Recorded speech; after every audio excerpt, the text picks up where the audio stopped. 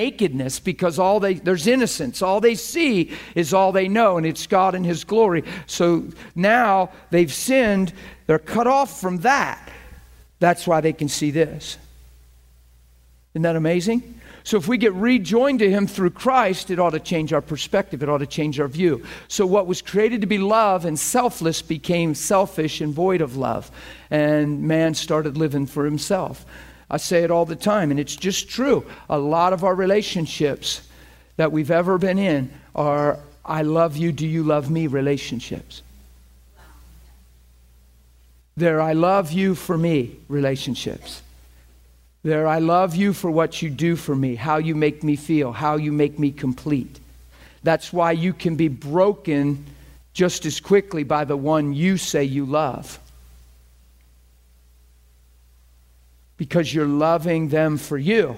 And you can be just as broken and shattered because you're depending on them to fill something, to cause you to become something that only Christ can complete. You follow me? That's why there's so much insecurity out there. That's why there's so much devastation and heartbreak. It's how two people can come together and be starry-eyed in the beginning and be sure they love each other and exchange this thing called love. And then 3, 4, 5 years later, maybe even 2 children later,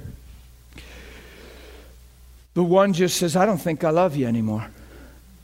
And they seem cold and callous to the other person and undaunted and are able to just walk away. And the other person is shattered, broken, and can't even go on. You ever see a scenario like that? Some people in this room have been in a scenario like that.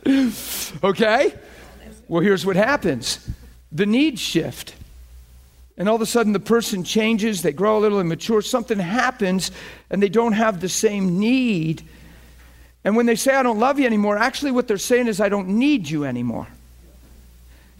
And because people need to be needed, that devastates the other person because they still have the vacuum. They still need the support system. And now they say, I cannot live without you. And they're broken and devastated. And the other person can just walk away and go on with their life. I'll just be real honest and straight. It was never love in the first place. It was needs driven. It was just needs driven. It's just two people trying to make it at the expense of one another. I'm just talking plain. Okay? We're sure it's love. We would argue till we're blue in the face in the beginning, of course. Don't tell me I don't love them. We'll defend that thing like a cat in the corner. Aren't they nasty when you get them in the corner? Oh, no, I'm just kidding. I'm going to have fun with it. I'm sorry. So you just don't get them in a corner. Cat in a corner. Yeah, whoa. So, everybody just pray for me. I could get delivered. Come on, tell that thing to get out of me.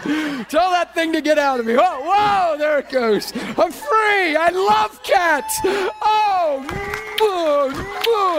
Hey. Oh, my goodness. Cats are amazing. What was I thinking? God, you're awesome. What creativeness. Oh, God. Okay, where were we? Visitors are saying, you guys are so nuts. Never coming back to this school. Sorry. It'll get better. Oh, my goodness. Help us, Jesus. You know He's setting us up for some heart-moving kind of time. Whenever it gets this lighthearted, I am so freaked out. Because it's going to go real quick. And then we'll ha. And it's the anesthesia of God. And you're on the front row. Oh, it's really, really, really good. See, I want truth. Jesus came and said, I'm the way. So we think He's the way to heaven, which He is. But when He says I'm the way, it's so much bigger than He's the way to go to heaven. He's the way. He's the way back to the Father. He's the way of life. He's the way of thinking. He's the second Adam. First Adam blew it big time. Failed to fulfill what he was destined for and designed for. The second Adam came and fulfilled everything the first Adam was granted and given and called to. He fulfilled what Adam failed. You follow it? Simple. The last Adam. Therefore, modeled the life that you and I were created for. We've made him a ticket to heaven. His earthly ministry, Jesus in the flesh, we've made him here and said, well, that was Jesus and made us here. When he came in the flesh and was anointed by God, he laid down his reputation. He emptied himself. Why would God have to anoint him if he came as God? How God anointed Jesus. Acts 10:38. Why would God have to anoint him if he came as God? If he came as God, he's already anointed. He came as a man, anointed by God. He got baptized just like you and I are called to. He didn't do one thing or ask us to do one thing that he didn't already do. He said, follow me.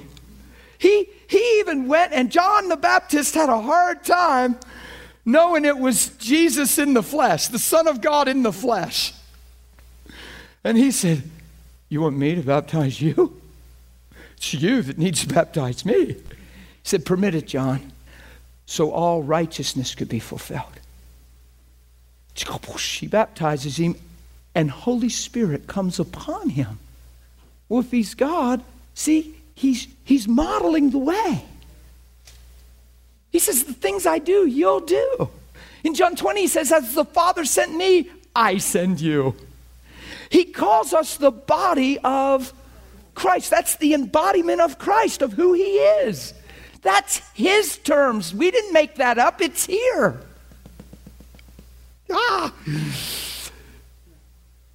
He's come to live inside of us. It's Christ in us. Colossians 1, the hope of glory. What's the hope of glory? The Christ in us. Why? Because he's the way. He's the truth. Okay, I'm going to get a little basic with us this morning for some reason, but it's going to be healthy and good. Go to John chapter 1 real quick. And I'm sure we might have covered this in the first week. I don't know, but right now it feels right to get into this love thing, okay? John chapter 1, the Gospel of John. In the beginning was the Word was with God, and the Word was God. He was in the beginning with God. Who's he talking about? Christ. Jesus. And he's the what?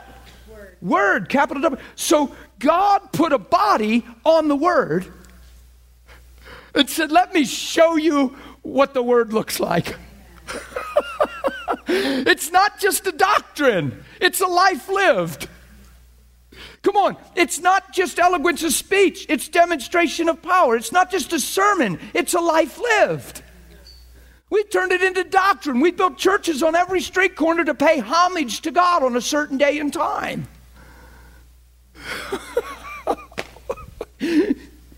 Oh my goodness. It's what we've done. And we know how to bow our heads and seem spiritual at times and say grace, and at night, now I lay me down to sleep. It's a life lived. We're not paying homage to God. He's coming inside of us to live inside of us to express himself through us. It's the Christian life. That's why we're Christians. Spirit of God in us, flowing through us. But the whole heart is love. It's John chapter 1. Sorry, I went back to Corinthians 13 there. I want to get there. All things were made through who? Him. Through him, through the Word. And without him, wow, nothing. Not even cats. See, I'm so repentant today. That thing came out of me. Yeah, Vicky's like, thank you, Jesus. I knew he hears me when I pray. She was up all night interceding for me. I loved that guy till yesterday. I've seen you in him, Lord, but there's one thing you got to tweak. And I'm wondering why I'm shaking all night in bed.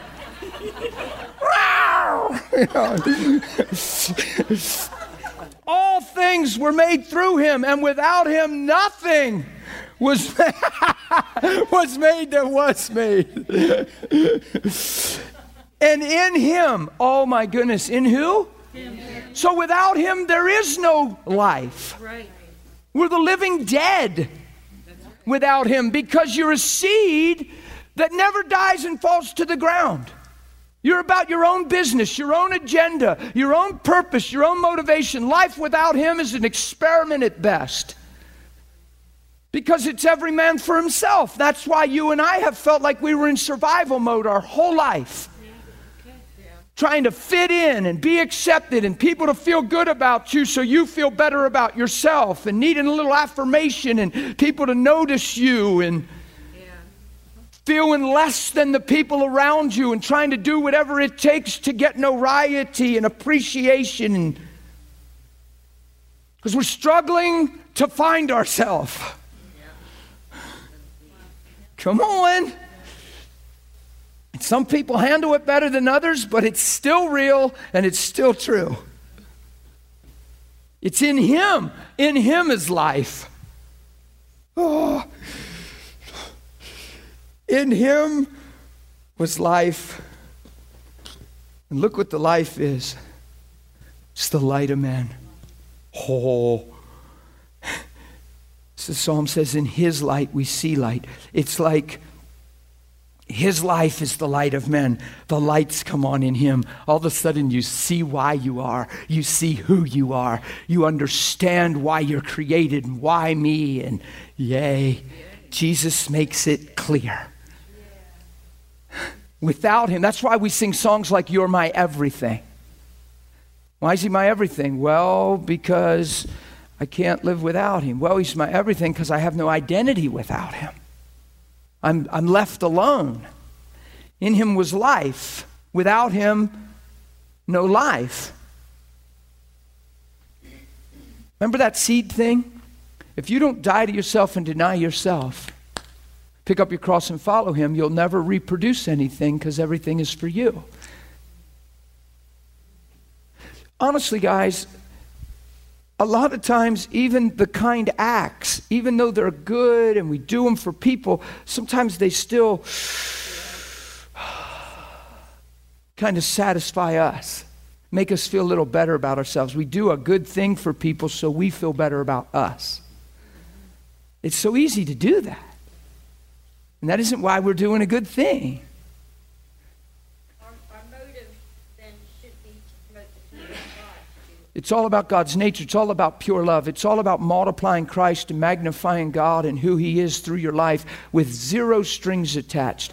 If you get trapped doing things to feel better about yourself, then you're always going to be in that rat race, and you're always going to have to compete to keep doing things to affirm yourself. That's the beauty of the whole gospel. The gospel affirms you. In Christ, you feel really good about yourself, and through that fullness, through that true identity, through that healthy place, your life starts manifesting good things. In other words, your heart's changed. Your motives line up to truth. Now you're not trying to do good to feel good. You do feel good in Christ Jesus. You understand why you're alive. Life's a blessing. It's not a, oh boy, life is tough.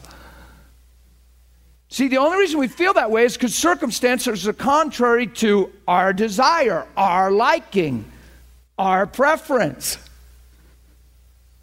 you see what we're saying here? Next line, after we just read, and the light shines in the darkness, and the darkness did not comprehend it. Where did that darkness come from? Well, yeah. Well, here, out of light, the 2 Corinthians 4, the darkness comes. It's the enemy, it's sin, it's blindness. Darkness means a lot, actually. what he's talking about, in him was life, and the life was the light of men. So in 2 Corinthians 4, it says, God caused light to shine out of darkness. So man fell in the garden, darkness. He's been in darkness since. If you look at the beginning of creation, you can almost see a shadow of that. It's like everything points to this whole cross and gospel story. In the beginning, it says in the beginning there was darkness. God said, let there be light. If you look up the word, it means chaos. And there was things, and God brought things into creation. So he fixes, he makes something out of nothing. He brings light, and now he makes man in his image and tells him to subdue the beauty of what he made. I'm just trying to nutshell creation for you. Man does the only thing that he was told not to do, and the chaos comes back and the darkness. Here's man in the image of God. Before God breathes into dirt, he's just a form of what he's created to be. Just a form. He's in God's vision. He's in God's heart. He's in God's destiny, right? God forms him out of the dust. But when the Lord breathed on him, into the form, into the vision of what he saw, that vision came alive. And man became a living being in the likeness and image of God. One breath. Oh, that's where we came from. When man sinned and got cut off, Jesus, the Father said, the day you eat the tree is the day you surely die. Did he fall over dead when he ate the tree? No. So it had to mean something else. He died spiritually. His connectivity with the Father, the image, the life flow, the love. Everything that he was in God died, and he became a God unto himself. So guess what he was reduced back to? Just a form of what he was created to be.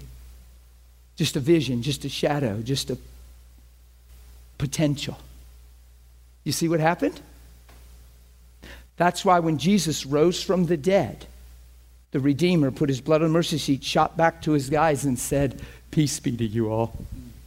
Why? Because Romans 5:1'd him. He made peace with God through his blood and came back and said, hey, it's all taken care of. And then he said, and repainted the picture of the garden and breathed back into man. And man was no longer a form, a shadow in the dark. He became alive again, and the image was restored, and the lifeline connected. Oh, do you get it? Oh, come on. Jesus is the Redeemer. He's the restorer. He's the reconciler. He comes back from the dead, justifies us. Watch the power of this in John 20. He says, guys, peace to you. Why? Because God caused light to come out of the darkness. That light shone in the darkness, and the darkness, what comprehend means is could not overtake it, could not stop it. Come on. Did darkness try to stop the light? Why couldn't it stop the light? This is good. Watch. Because the light is love. And love never fails. So you criticize him. You blaspheme him. You mock him. You crucify him. And it just keeps on shining. Oh my God. It just keeps on shining. And when we're at our worst, he's at his best. And when sin's abounding, grace is profuse. And you get it? So he raises from the dead. Martha tries to cling to him. I would have too. It's not her fault. Rabboni, Don't cling to me. I know you love me and you like to chat all day and ask me how this is all possible. I know you'd love to hang out. You'd probably love to do a 13-week school. But listen, whoa. You can't cling to me. I love you, girl. That's my translation. It's safe to say, even if he didn't say it, we know it's true. I can't go wrong. I can't miss prophetically if I say Jesus loves you. See, I'm such a prophet. I am so prophetic. I'm really messing up this morning. So, don't cling to me. Martha, don't cling to me.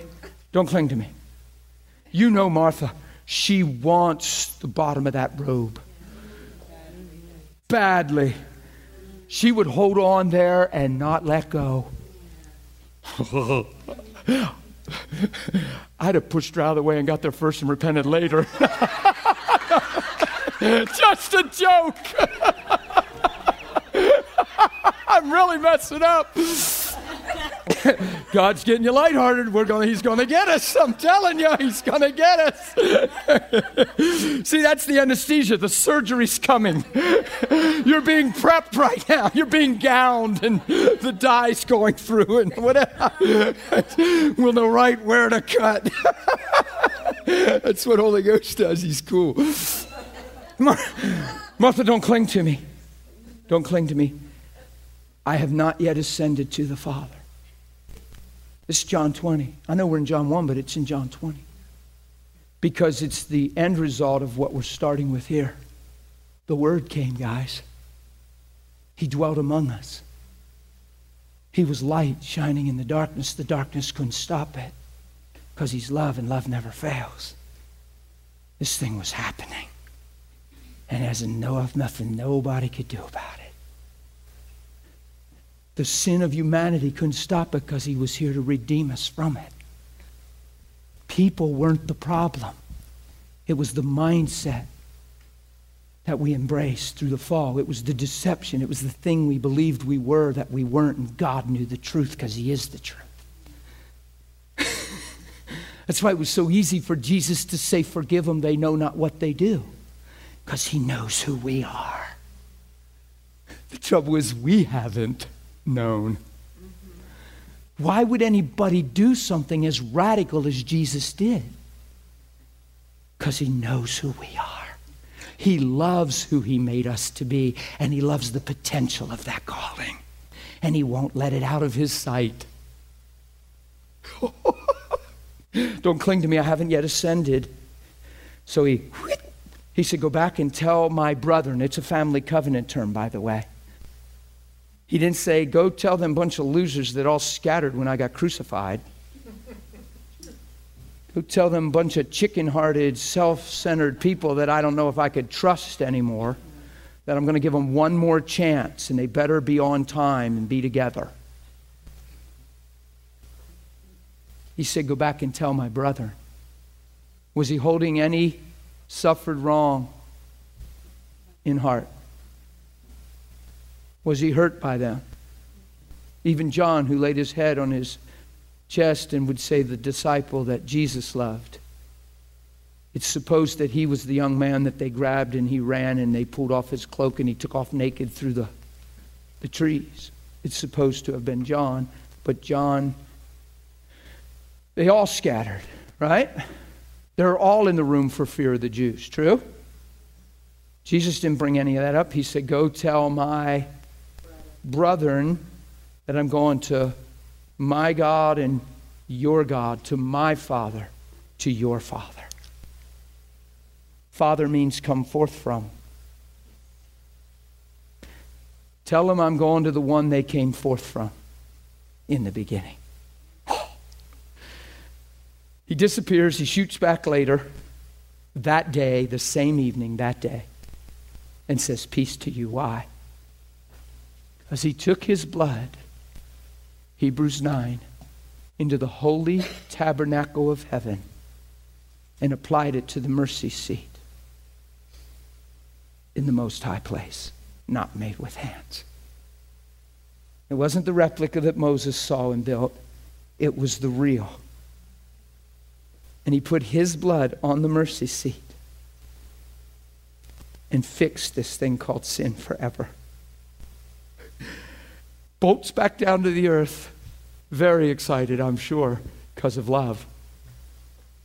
You got to understand that God sent an angel when Jesus was born to set the record straight. Said, peace on earth, goodwill toward man. Right? He said, behold, I bring you good tidings of, this is the angel when Jesus was the little babe. 30-some years from the cross, hasn't even gone to the cross yet. God's pumped, sends an angel to bear witness of his heart. Hey guys, bringing you good tidings, great joy. It's going to be to everybody. Everybody's in. Come on, angels speak on behalf of God. They don't say but what God's saying, or they're in the other camp. See ya. Because they're not with God. The angels that didn't say what God was saying are fallen. The ones that carry his glory and majesty and the scent of his presence, because they say what he's saying. It shows up in a field and lights up the whole pasture, and Jesus is just a little tyke. Nursing. Little swaddling clothes. Jesus chose to do that, to become like a man and pay the price that only a man could pay. He chose to come through the womb of a woman. He didn't just get beamed from heaven and here and some buff 30-year-old. He came through the woman. He crock-potted just like you and I did in our mothers for 9 months. And when he was ready, he was served, right? Come on, it's real. The Son of God sat there in the fetal position inside a womb for 9 months to do it right. You must be pretty special to God if God Almighty became an embryo and a fetus and a newborn.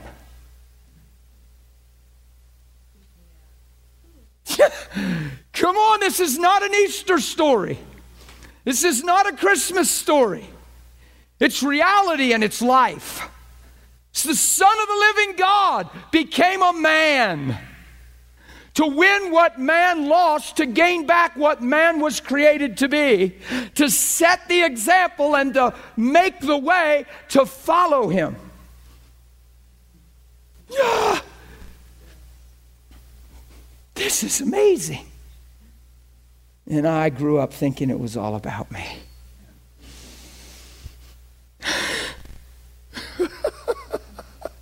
He puts his blood on the mercy seat, shoots back down to earth, says, peace to you. That angel that popped in the field when he was a little baby. I know it sounds like I'm going back and forth. You'll get the whole story. It'll just tie together.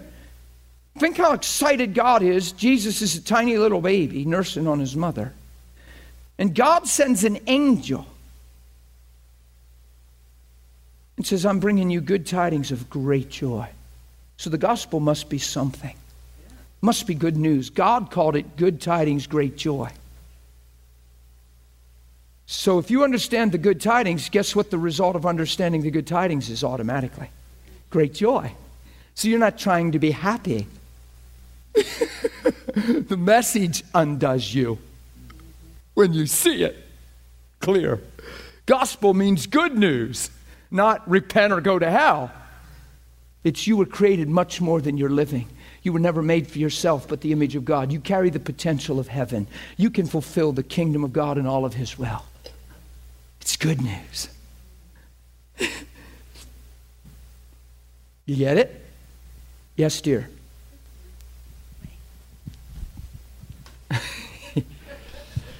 The mercy seat was in, no one's ever sat on the mercy seat. The mercy seat is in the tabernacle. You can find it in Moses when he built the tabernacle. There's an outer court, inner court, holy of holies. You got the showbread. You got the whole thing. I don't have time to get into all of that right now, but you have an altar. There was blood.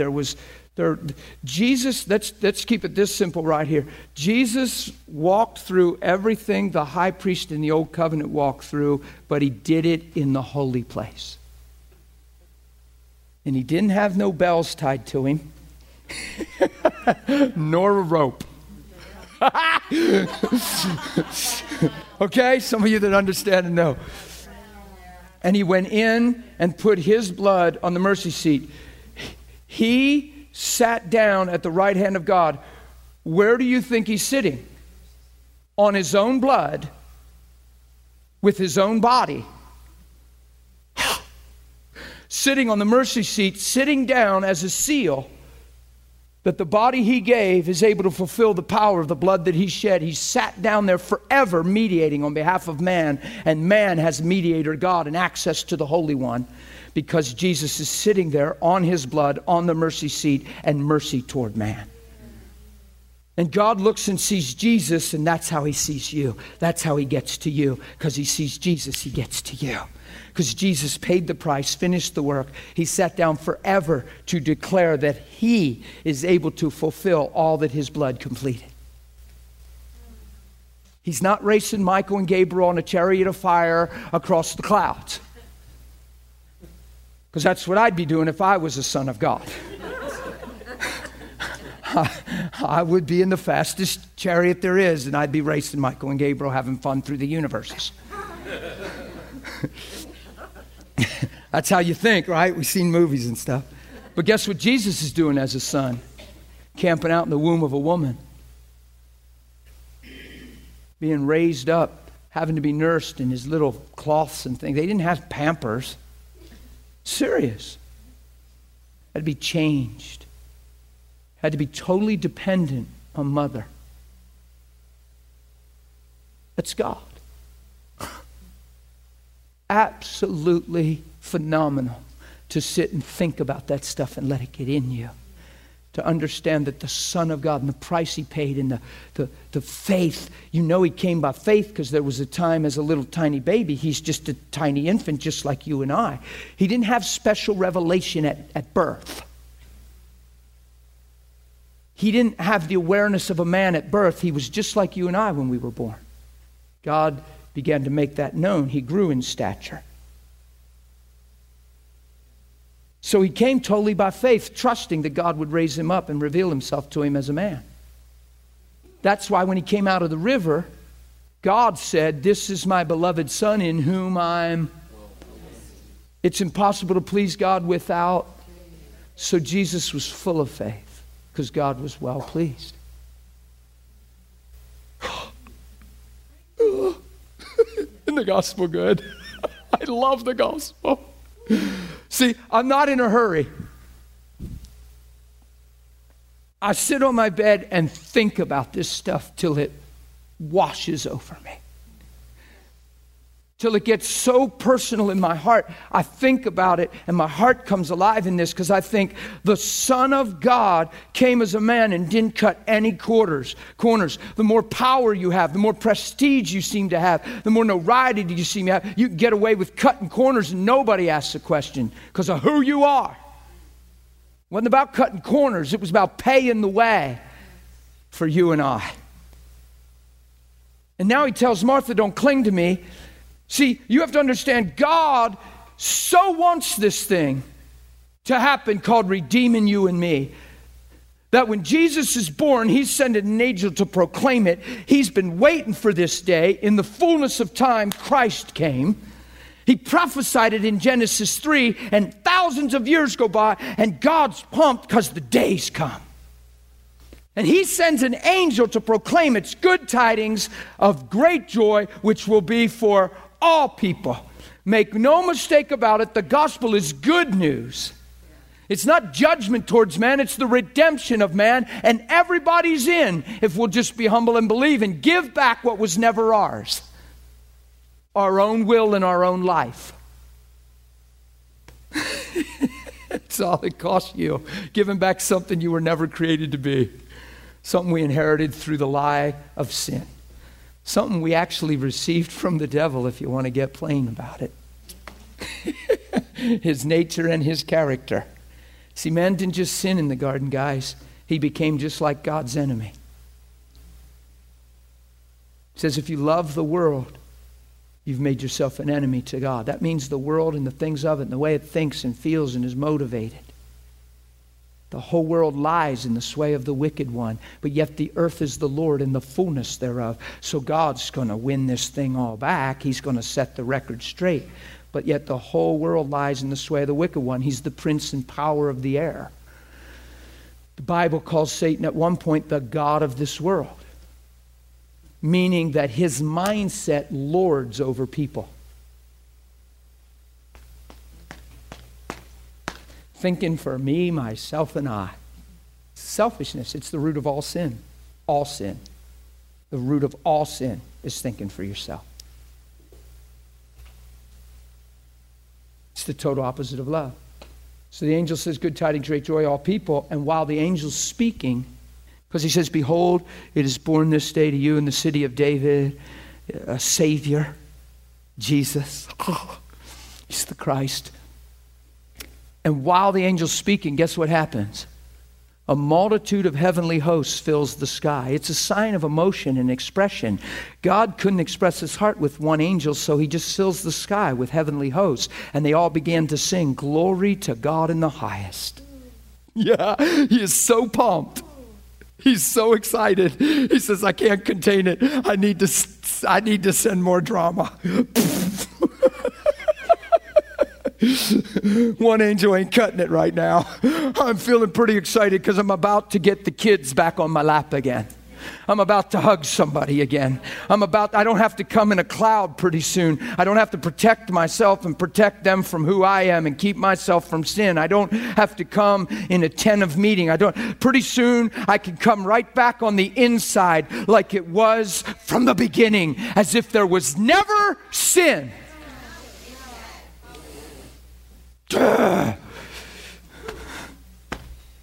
Better get that personal with it, or you just have a doctrine and a religion and you'll still feel the same and you'll pay homage to God. He doesn't want you to pay homage. He wants you to open up so he can live inside of you.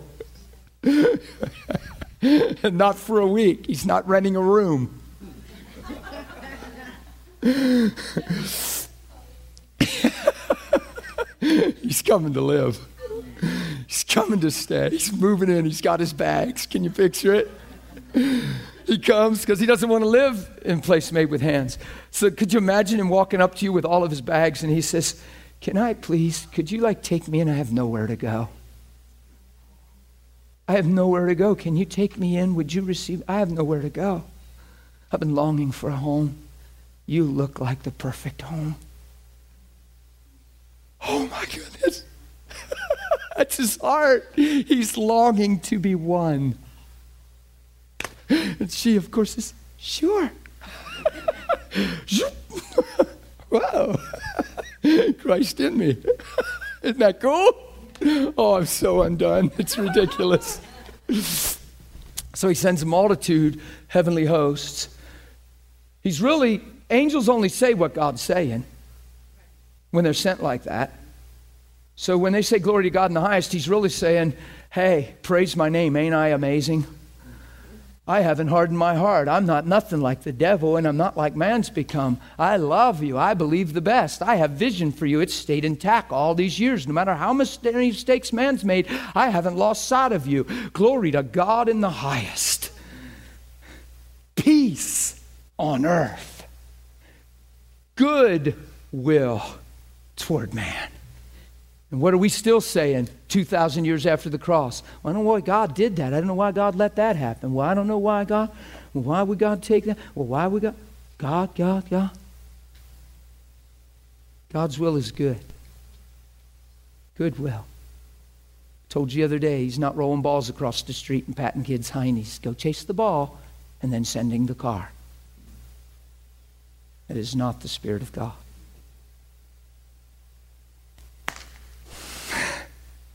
Goodwill. Peace on earth. Goodwill. Jesus shoots to heaven, comes back in the evening on the same day, and what's the first thing out of his mouth? Peace be to you. It's in John 20. Why did he say that? Because of his blood. He's made peace with God. on behalf of man. He subsided any wrath, any judgment, any cost of sin.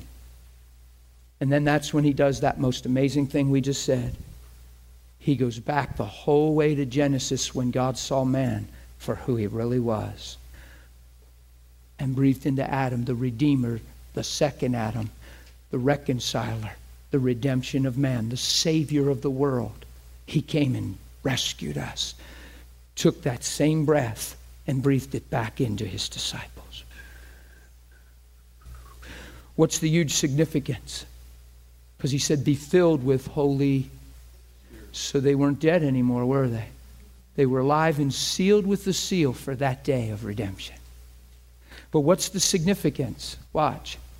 When he breathed back into them, the blood was so powerful, the work was so complete that when he breathed back into them, he took us back to garden and erased everything in between. He made it as if man never ate the tree. As if man never fell and followed the voice. That's the part we've missed. And we still live flesh conscious and self-conscious. Sometimes hear the gospel in a self-serving way. We lean on God when times are tough. No, when he breathes back into us, what's he saying? You're totally free from sin as if it never was. I'm back inside of you. Yay, it's where I always wanted to be.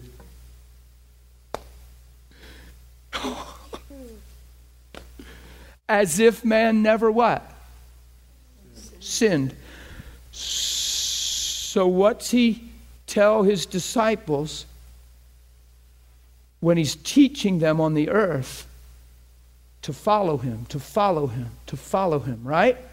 That he's the example. He says, and if you come after me, if any man come after me, he must first deny himself.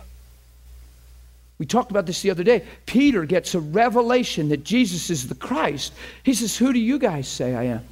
First he says, who does men say that I am? It's Matthew 16. Who do men say that I am? And they say, well, some say Elijah, that's one of the prophets. He says, but who do you say? See, that's the question you have to answer. Because a lot of people are saying a lot of things about Jesus. People say sometimes he will, sometimes he won't. They say a lot of things about Jesus. He gets credit for a lot of stuff that he doesn't deserve. Watch this. He says, but who do you say that I am? Peter lifts his voice and says, you're the Christ, the Son of God. And he says, blessed are you, Simon Bar-Jonah, for flesh and blood has not revealed this to you, but my Father. Right? 3 verses later, I'm going to be turned over to the hand of the Gentiles. I'm going to be spit upon, mocked, crucified. This shall never happen to you. Sounds noble. Sounds like a friend protecting a friend. Jesus called it Satan. And you don't have in mind the things of God, but the things of man. You're just being sentimental. And you're trying to protect me because you say you love me. And if you really understood and really loved and understood, you'd say, wow, you're amazing. And you'd cheer me to the cross, is what Jesus is saying. Because Peter was thinking for who? Himself. It sounds like he loves Jesus. This shall never happen to you. Well, no, it has to happen to him, or we wouldn't be sitting here. He's the lamb slain before the foundation. For this reason I was born. This shall never happen to you. It was a intellectual, sentimental expression to someone that, there's different words for love. Phileo love probably would be the best way to describe that. I could get in trouble for saying that, but it was human expression, human sympathy, human sentiment. And it was actually seated in selfishness because he had in mind the things of man. In other words, you're the best thing that ever happened to me. Nobody's taking you from me. Ain't nobody killing you. So Peter wanted to reserve him for who? For himself, and we wouldn't be sitting here. And they just had a personal, close relationship. Or or whatever. He was missing the whole point, right? Couldn't see because he was thinking for... Jesus reveals he was thinking for himself. You have in mind the things of man and not the things of God. Let's jump back in here in John. I know I had a couple hands.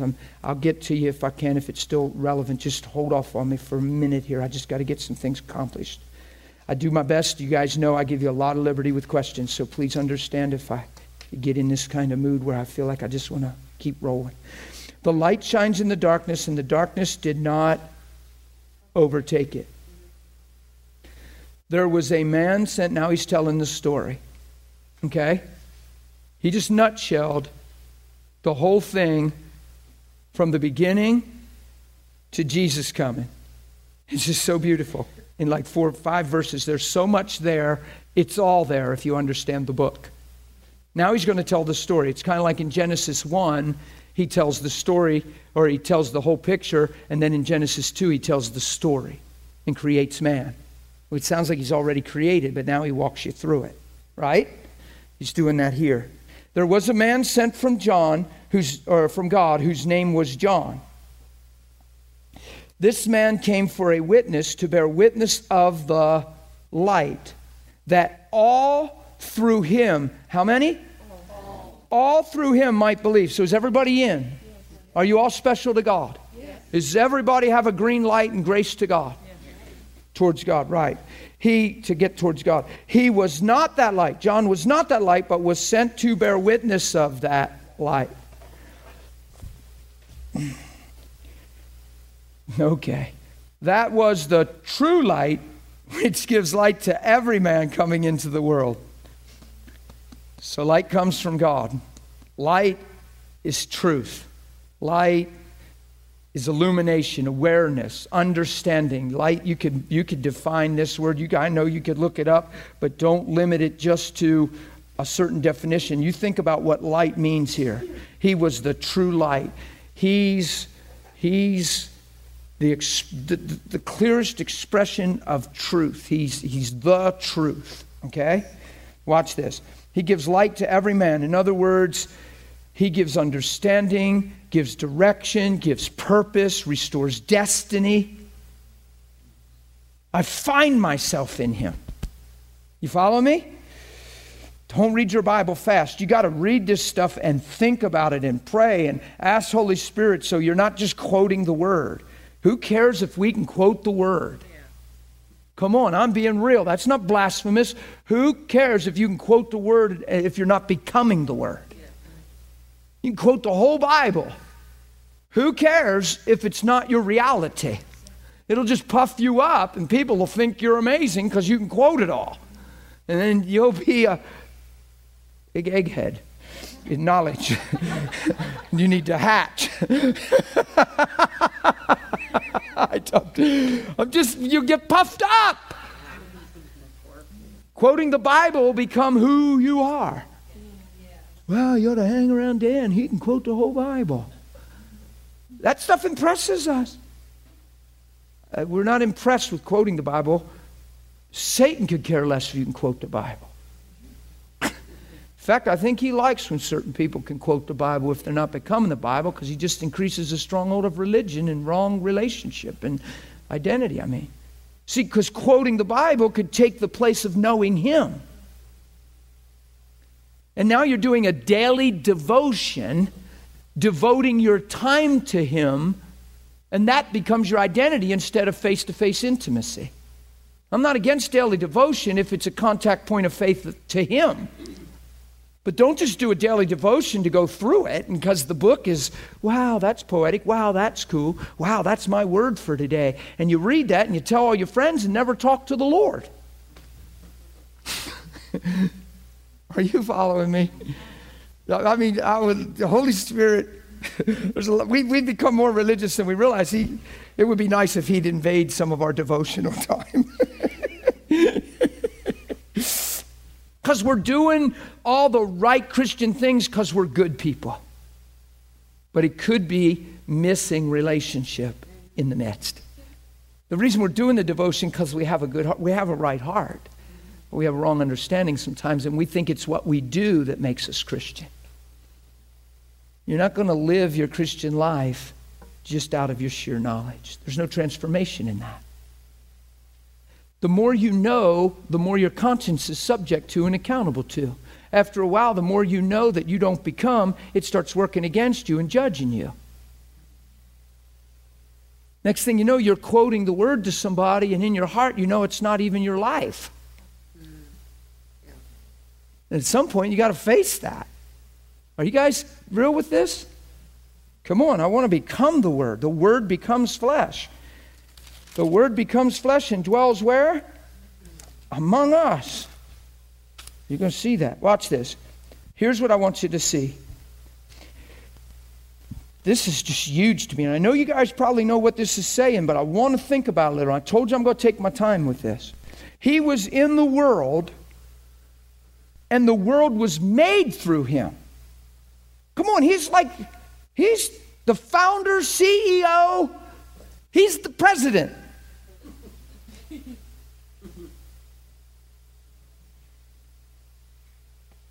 He was in the world, and the world was made through him, and the world did not know him. Ah! Sounds like we took a hard left turn and drove out into the boonies somewhere. Come on! The founder, the creator, the CEO, president comes, and nobody knows who he is. He came in the world was made through him, the world didn't know him. Why? Because through sin, everything 180'd so extreme, everything turned so far from who he is that when he came, who are you? Because it became darkness, and he's the light. The good thing about light is it's not threatened by darkness. And that which reveals and makes manifest is the light, and that which is exposed is removed. Look, these lights really, unless you come up here and turn, and these lights they're bright. Right? They are. I don't really care for them all that much. I understand I have to do them. That's why you see me do this sometimes. Do you ever see me do this? They're bright. They're constantly glaring here.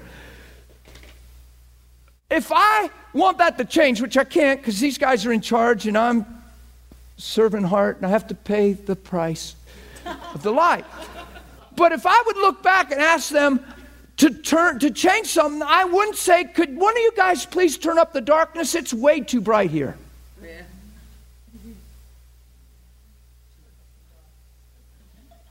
Could somebody turn up the darkness? So you don't talk that way. For a light. Man, it's bright. Randy, could you turn up the darkness just a little bit? No. If it gets dimmer, what happened? Somebody turned down the light. Because light is greater. Light dominates.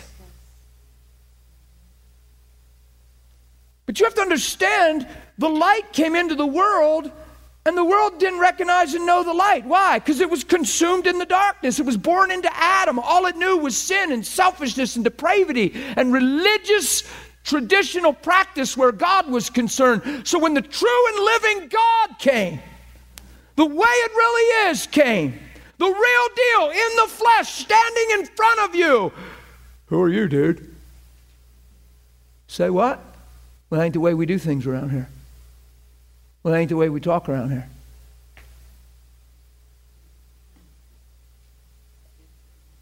Hello? It's important. This is in your Bible for a reason. That the one that created the world came to the world, and the world said, who do you think you are? And had the audacity to take the initiative to put him on a cross and kill him. And he's the one that made the world and made them. That's how lost people are without him. Yeah. And they think they're right while they're doing it. It says there's going to be a time when people will kill people, they'll hate one another, and they'll kill people and say they're doing God a favor because they got rid of you. Yeah.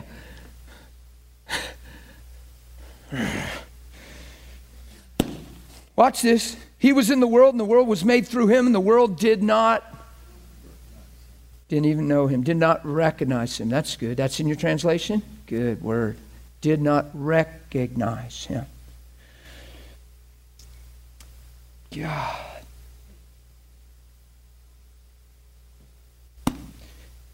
Watch this. Taking my time on purpose.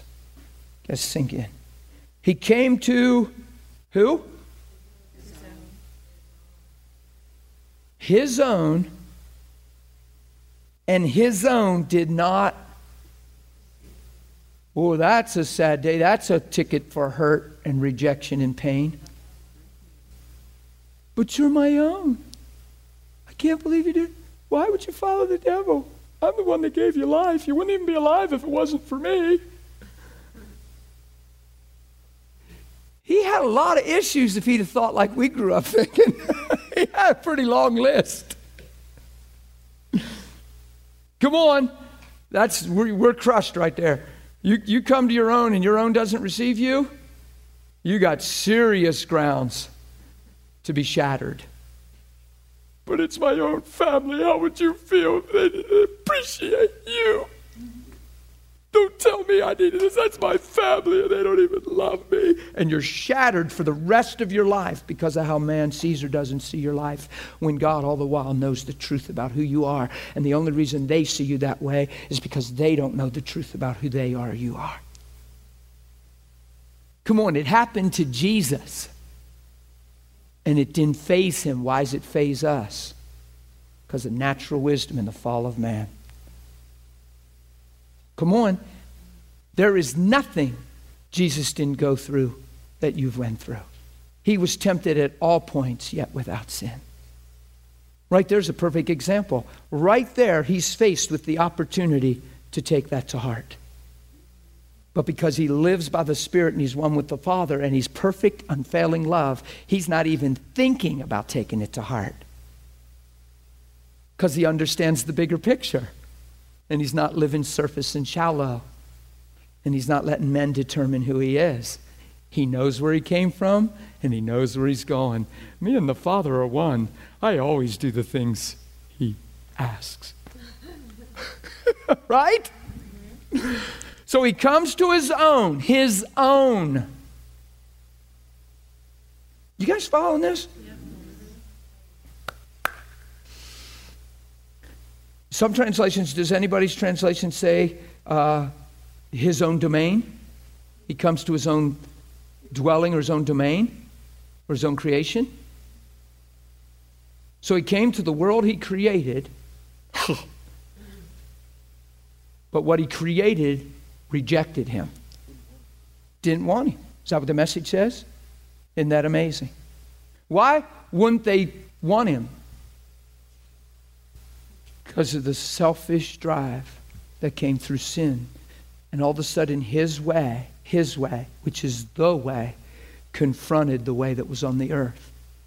And that's why people, when you get lit up on fire and everything's good and you actually have true joy in your heart and you get around certain people, especially close to your life, and you're not even preaching to them. You're just blessed. You're joyful.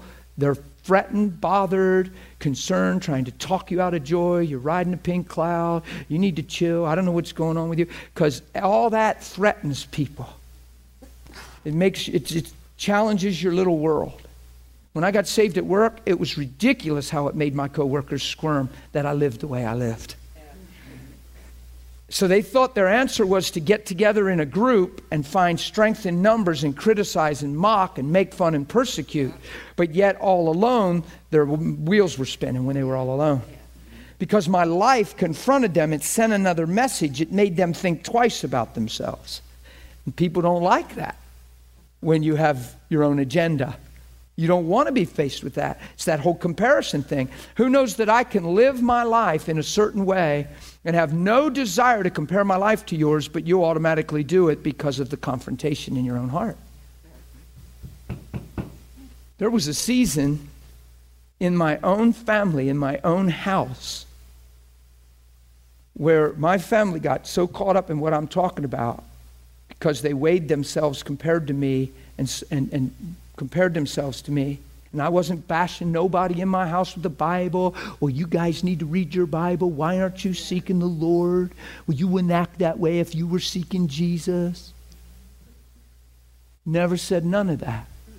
Just because of the violation of their own heart and soul, there was a season in my house where I couldn't even sit on a chair and read my Bible because it got so weird in my house because my family was believing I'm doing it to make a statement. Did you read your Bible today? And that was totally believable to them. That's why they thought I was sitting on the chair reading my Bible. Because they were convicted in their own heart about things and they were comparing their life to my life. So now they're stereotyping my motives. So if I just plop on a chair in my own house, came to his own, my own house, and pop open the Bible and read, all of a sudden I'm judged for reading in front of you. So to convict you, maybe you ought to get your Bible out and read, huh? Yeah. So guess what I did? Started going to my bedroom and just reading, or taking a ride and reading in the woods. Because I didn't want to push an agenda. So I didn't just keep, you say, well, you should have just kept reading that in the chair. No, I'm not picking a fight and I'm not hurt. Man, I can't even read a Bible in my own house. It's my house. I'm the one that earns a living. I'm the one that paid for the house. You can't even sit in my own chair and read a Bible if I want to. I never used to want to read my Bible. They ought to be happy I read my Bible. I used to not read my Bible and I'd live like hell. Now I want to live like heaven and read my Bible, and now it's like they want me to go back to hell. Poor me. I wish somebody'd pray for me and have compassion on me because life isn't fair. My family's not fair. And brother, could you minister to me and pray for me? My family's mistreating me. Thought never crossed my mind. Never. I'm not mistreated. I'm so loved and blessed, it's ridiculous. And you don't have to understand it and you don't have to appreciate it. You'll never change it. I am so blessed, it's absolutely ridiculous. Because I'm in and I'm not out. I'm accepted and I'm not rejected. I'm loved by the Father. And I know the why behind my life. And you criticize. Look, come on. How else could Jesus do this if he wasn't love? How can he come to the world that he created and it not know him, come to his own and they not receive him, and him stay the same? Because he didn't come for him. He came for you, to redeem you, to send a message, to model love, to walk out truth. Or man, he could have called things on the carpet quick. He could have called fire like his disciples. We call fire, they ain't following. We can call some fire. You don't even know what spirit you're of, Jesus said to his disciples. They want to call down fire on people. John and James want to sit both at each side in that day.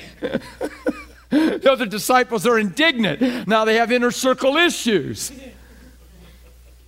Selfish brothers, who do they think they are? Well, why wouldn't they think one of us could sit in them seats? Them guys, they beat Jesus to it. I was wishing to ask him. I wish I'd asked him yesterday. They beat me to the punch. They're just mad. It says they were all indignant towards the brothers. Ministerial issues. Where did it all stem from? Selfish thinking.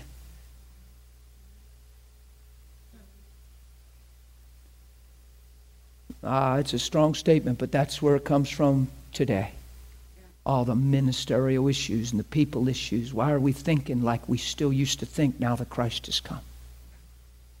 I'm telling you, if you don't pull out the permission slip to be offended and hurt and angry, you'll get religious. There's no other way about it. You'll be religious. You'll be a form.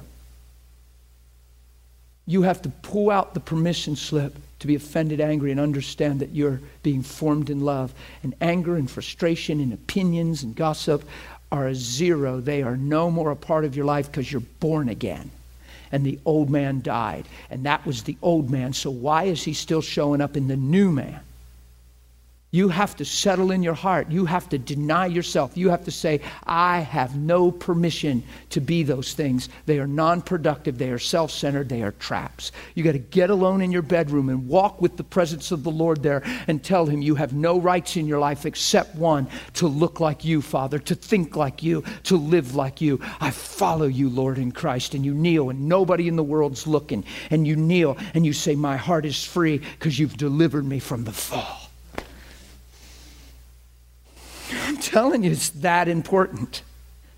This isn't something you get by doctrinally lining it up and just listening to me teach today and yesterday and tomorrow. This is something you have to give yourself to because you realize you weren't created for anything less than his image or more. And you get alone and you face that. And you talk this thing out so that it becomes yours. That's why I write little notes and do the things I do.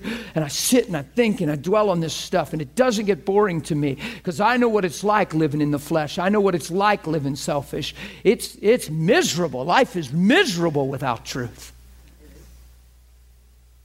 And the reason a lot of Christians think it's still miserable is because we haven't made these adjustments. Freedom is when you're free from you and the needs of others, expectations. Come on, because if you come into your own and your own don't seem to receive you. I know people, they live off of that stuff in the church. They come to church in hopes that they find their answer there, and their answer's him. They're thinking, I'll go to where it's supposed to be loving. I'll get some favor, get some attention, get some people to cuddle around me and pray. Oh, I love when they pray for me. It makes me feel so special.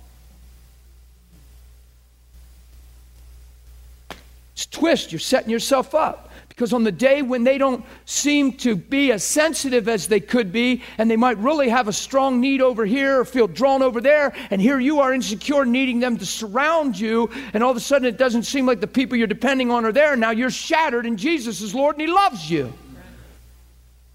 It's because you're there for all the wrong reasons. And there might be a season to nurture you and wrap your arms around somebody like that, but at some point you need to assure them who they are and listen, You can't put people in that position. I am constantly protecting that in people in my life because I'm moving here. I got people around me wanting to talk, and there's people in the wings, and there's people, and I'm always looking and listening in the Lord to make sure people aren't vulnerable and hurting while he has time for them, and so. They always seem to be talking to him. I've been trying to talk for 2 days, 3 days, and I try to get aware of that stuff so I can, just even yesterday, Sean can testify to this. Where is he? I know he was here. There he is. I yelled over to you, didn't I? I said, are you waiting to see me, buddy? Remember? That's protecting. That's pastoring. I'm just aware of that because he was listening. He was hanging close and we're talking and he was just kind of here. And I didn't know if he was listening and I remember thinking, Sean's waiting to see me, but I was giving my heart here and I'm not ignoring him. I'm just giving my heart here. And next thing you know, he's gone and this leads to this and that. Now I'm up here and Shiloh's singing and blessing my heart beyond measure and Kira, and it was just beautiful. And I look out and there's Sean standing right there. And I said, I just saw him and he was looking some other way. And I said, hey, buddy, are you waiting to see me? That's just protecting him. So, and that's not because there's weakness in him. It's just thinking about people because I've seen that stuff happen. It's just being sensitive to people. Because if Sean's not careful, if you're not careful, you really did want to talk. And then you hung here and instead of looking this way, all of a sudden I just get pulled this way because somebody's a little more aggressive or somebody says, hey, and because a lot of people are aggressive. I'll be talking to somebody and somebody will walk right up to me and just start talking to me while I'm talking. And I don't correct that. I actually, what? And I just go with the flow. But if you're not strong, you're standing there saying, no, I finally got up here and they just cut right in the middle and just cut me off. Selfish. Man, they're so... And next thing you know, your heart takes that in and you're hurt. And 3 weeks later, you're watching them, you're thinking that, and you're remembering them. Little, silly little things. And now you see them talking to me, I bet they just cut off Sally too, because I know how that feels. Right in my face, like they're the only one on the earth. And next thing you know, this thing just builds, and now you don't even like Sister Susie because she's just so belligerent and just jumps in the front of everybody and thinks she's the most valuable and the only one on the earth. And now you're standing there singing and worshiping how Jesus is awesome and how holy God is, and you don't even want to look over and you see Sally and she's doing the same thing, and you think, yeah, right, girl, you ought to get up that altar and repent as soon as Pastor Don has an altar call and get that wickedness out of your own heart, girl. Jesus, I love you, though. Come on.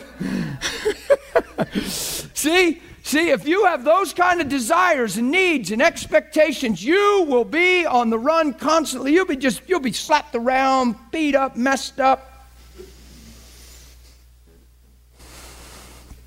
You can get in circles with Christians, and they can tell you what atmospheres are and aren't loving. They can tell you what churches have issues and exactly what, because they've been in all them settings trying to serve their needs. And those settings have failed them, and now they have issues and chips on their shoulder, and now they talk about other congregations where they haven't satisfied their soul instead of blessing them and speaking life over them. It's because we take things personal and won't be humble enough to admit it.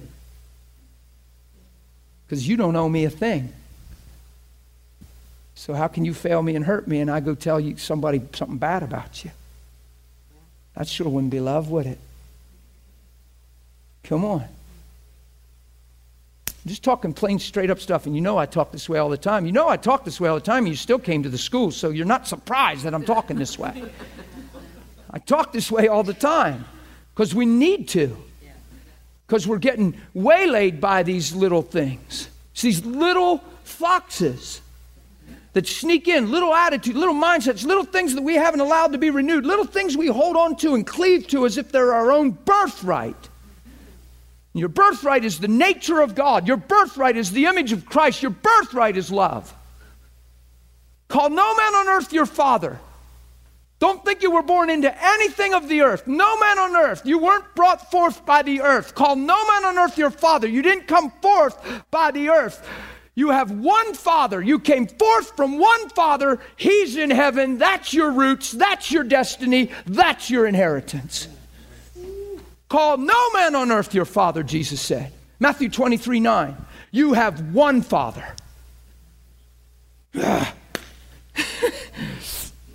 You getting this? Y'all all right? He came to his own didn't receive him. Oh. Here's how I see this. But as many as received him, it sounds like when his own didn't receive him, he didn't change and he stayed open and he's still love. The last I checked, Jesus is still love. The last I checked, man had no power to change who he is, but he still possesses the power to change man. Last time I looked, he is the same, Irene. He has not changed. But as many as received him. So the rejection didn't change a thing. Right? Right.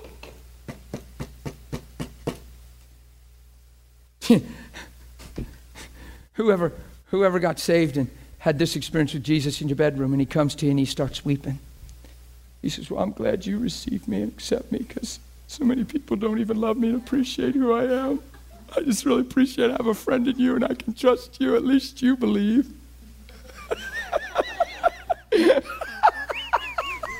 Would we do that? We would, wouldn't we? Oh, come on. Remember yesterday? If you bring Jesus into the picture and it sounds silly, it ought to sound silly if we're in there, because we're in his image. Why can we take the things we say, put Jesus in it, the attitudes we live in, the mentalities we live in, enter Jesus into the picture, and it sounds silly and ridiculous because we know who he is, but it doesn't sound silly when we're in the equation because we don't know who we are.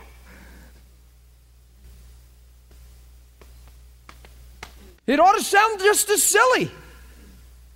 When I did that Last Supper thing yesterday, that thing hit our hearts. It was hitting my heart big. I've never used those illustrations, for they just came up out of my heart. It sounded so ridiculous because no one could picture Jesus ever even spitting any of those words out.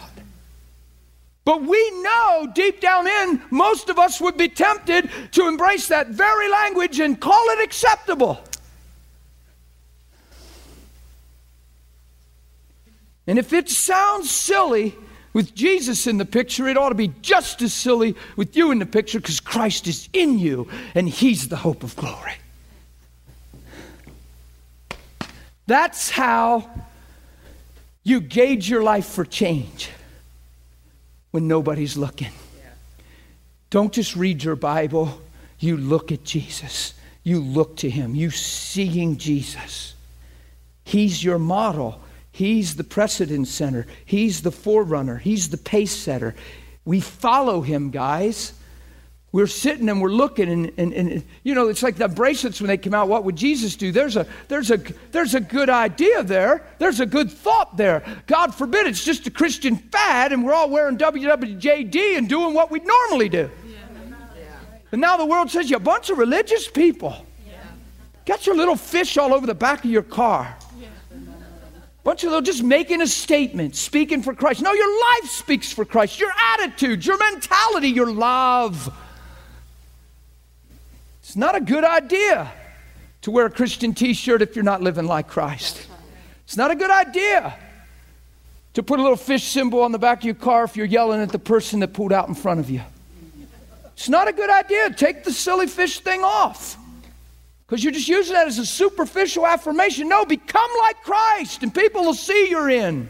I'm not against the fish thing. What I'm saying is it can do more harm. Why do we need to make those kind of superficial outward statements when it's your life that bears witness to Christ? I got Christian t-shirts. I'm not against them, and I'm not against you with your little fish symbol on the car. Don't hear me legalistic.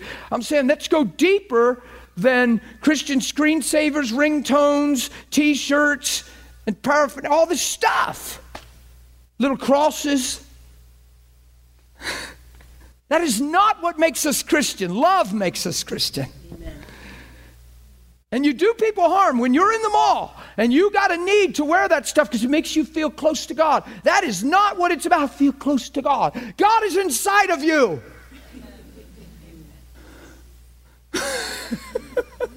If you have to wear a cross so you feel close to God, you're missing something that's real. And you need to grow there because you're the mall and you're not getting your thing, or somebody takes the last thing on the rack, or somebody cuts you off in the line and you share some little disgruntled thing, and yet you got your little Jesus cross symbol there. That stuff speaks. People think, yeah, probably a Christian too, bunch of hypocrites. You just don't realize what we do. We're supposed to bear witness to Christ. I don't know how I got on this topic. Oh, God. I'm just saying.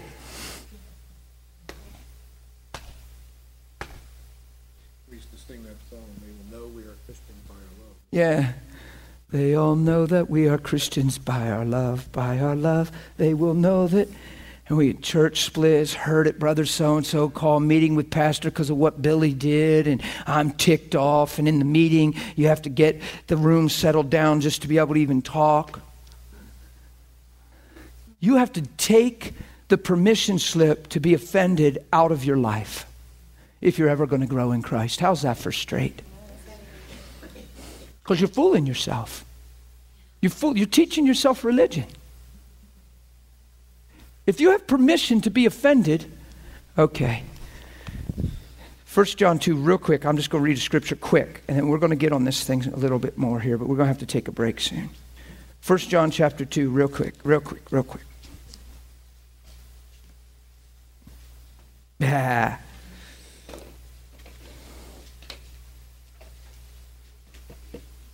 Verse 6 of 1 John 2. Oh my goodness, this is good. He who says he abides in him. Who here would say they abide in him and he in them? Who's in covenant with God? Who's born again? Y'all born again? Good. Anybody not? You're in class? We need to fix that if you're in class.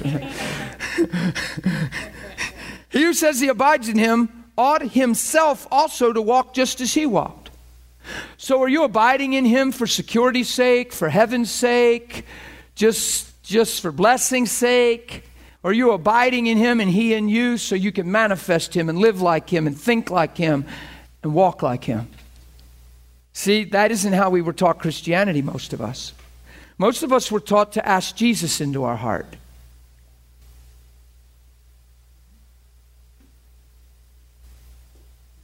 Weren't we? Come on, receive him into your heart. Feel a little facetious, a little cynical. We shallowed this thing up so bad. Pray a prayer to get your name in a book. God forbid that's what you're doing. You're getting rid of the old. You're putting away the lie so that when he comes to his own knows who they are and don't reject him and not receive him.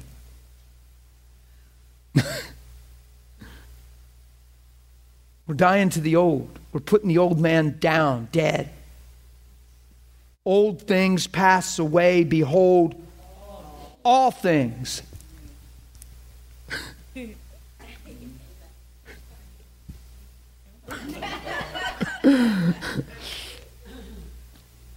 All things become new.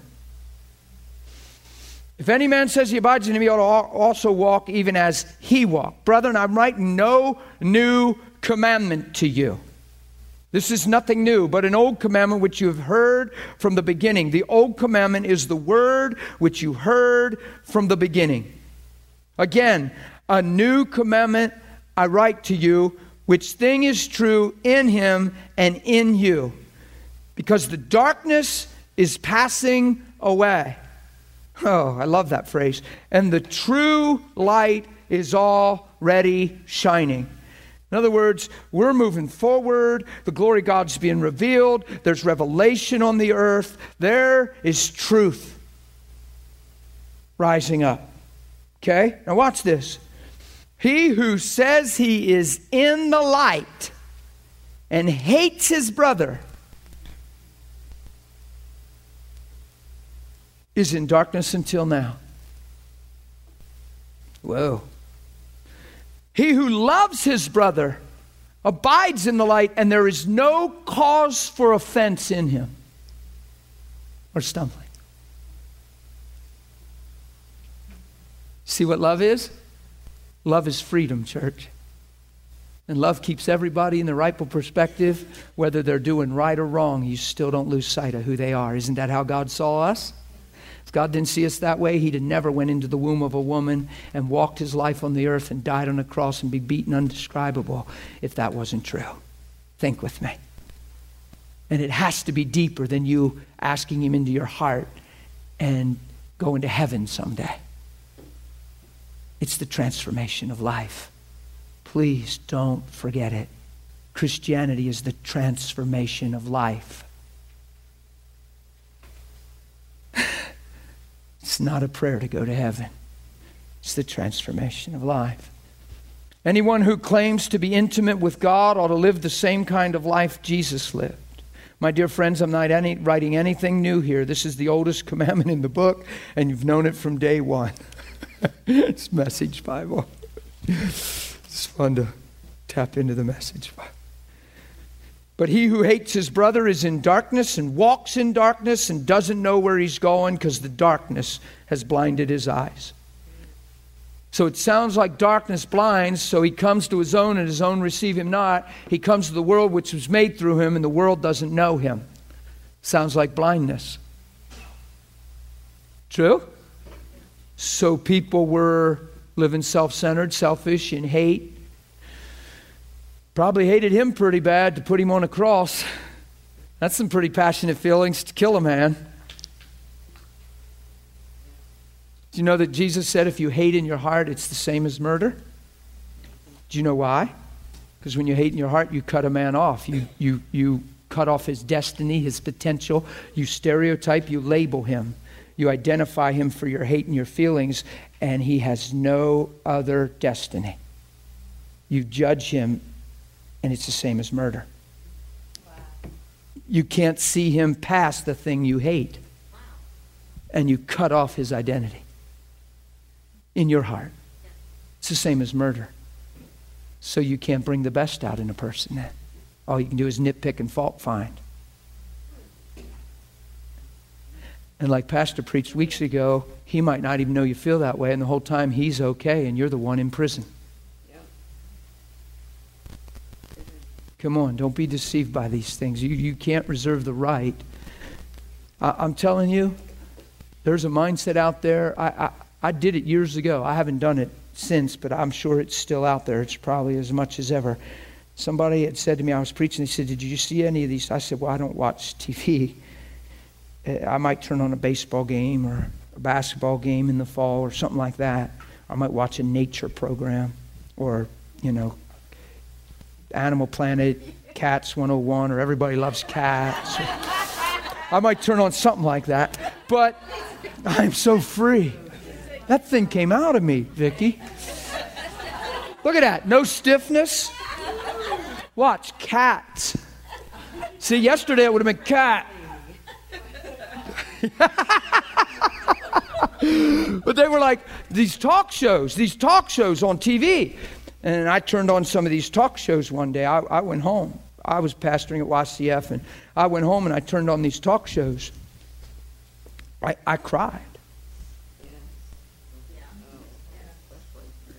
They got a person sitting here, a couple people sitting here, hostility, hate, rightness, who said, he said, she said, tit for tat. The audience is getting off, forgive the crudeness of what that sounds like. They're getting off on being judge and giving their decree, and anger and hostility, and people just listening in, getting enraged, and then they, what do you think, audience? And somebody, rah, like they did it to their own son, and just victim, and kill them, and poor you, and kill them, and the whole thing is just highlighting the way that seems right to man.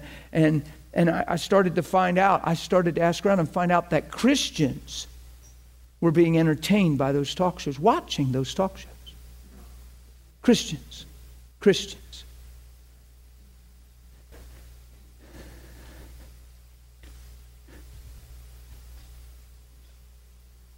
Dan, you're getting legalistic now. Absolutely not. If you're watching talk shows like that,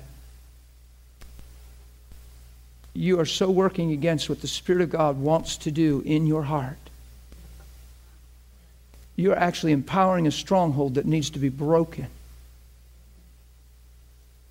There can't be one viable reason to watch something like that and not cry. A show like that would make Jesus cry. Not entertain. Not catch to see who's right and who's wrong. It's the sad peril of sin and life at the cost of one another. It's so strategic. It's so demonic. Because what it does is it paralyzes the human soul. It gets you into a place where you get all caught up and you give your heart to it. You find purpose in it. All of a sudden, you call your friend, did you watch that show today? I can't believe she did that to him. Or he did that to her. And all of a sudden, it's like it's actually some big deal, and it gives you meaning. And now you're all hyped up over it, and you're friends, and you can't wait to watch the finale and the final. And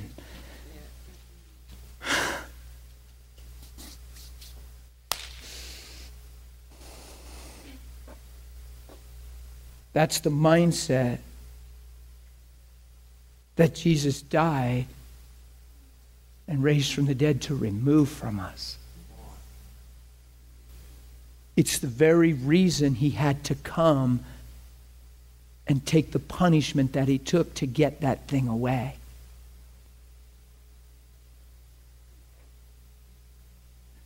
That mindset in the heart of God is like night and day.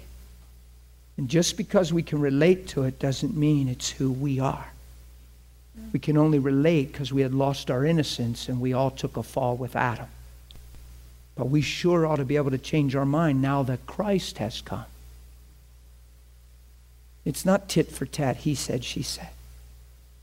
The reason I'm so straight and direct and and seemingly merciless in this topic is because as a pastor, Pastor Don's over there, I don't really need the strength of his head nod, but I know I could get it. Countless times behind the scenes, the need for Christians to prove who's right and wrong, and you don't know what they did to me. Well, let me tell the story first. Yeah, but let me, and they get their list out of grievances. Do I have a head nod? Sure. Countless times. To where actually, would this be an overstatement? It's that way more than it's not. Is that true? Sure it is. Tells us we're missing something. See, you have no idea how grace allows me to preach this stuff and how this stuff tears me up. If I was in a bedroom right now, it'd be intercession time. Only grace is keeping tears from pouring down my face so I can finish out what I'm saying. That right there is a tragedy. That more than not, it's rightness instead of righteousness. And here's the sad statement that it's making to us as a whole. We want what he wants to do for us, but we don't want to become like him. Now, I'm not talking to you guys. That's why we're in school. I'm saying guard your heart from ever, because what you're saying is, I want your forgiveness without becoming forgiveness. I want your mercy without becoming mercy. I want sonship without living like a son. I want everlasting life without entering into the true realm of life. I want what you can do for me. Forget looking more like you. Just bring it on. If that is even an inkling in your mentality, you actually have the right to be disappointed with God somewhere down the road. And the clay will surely find fault with the potter. You can't let that be in your life. You deny yourself. It's break time. Yeah, go ahead. Let's do it. We can pick up. Sorry it's that intense. There's just no way around it. It's just that intense. I was going to say, hey, the music stopped, but I remembered yesterday, a long time ago.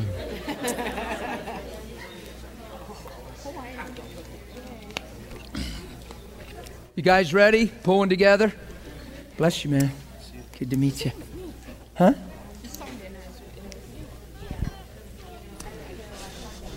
Okay. Thanks, Father. We love you. We love you. We love you. Ha ha.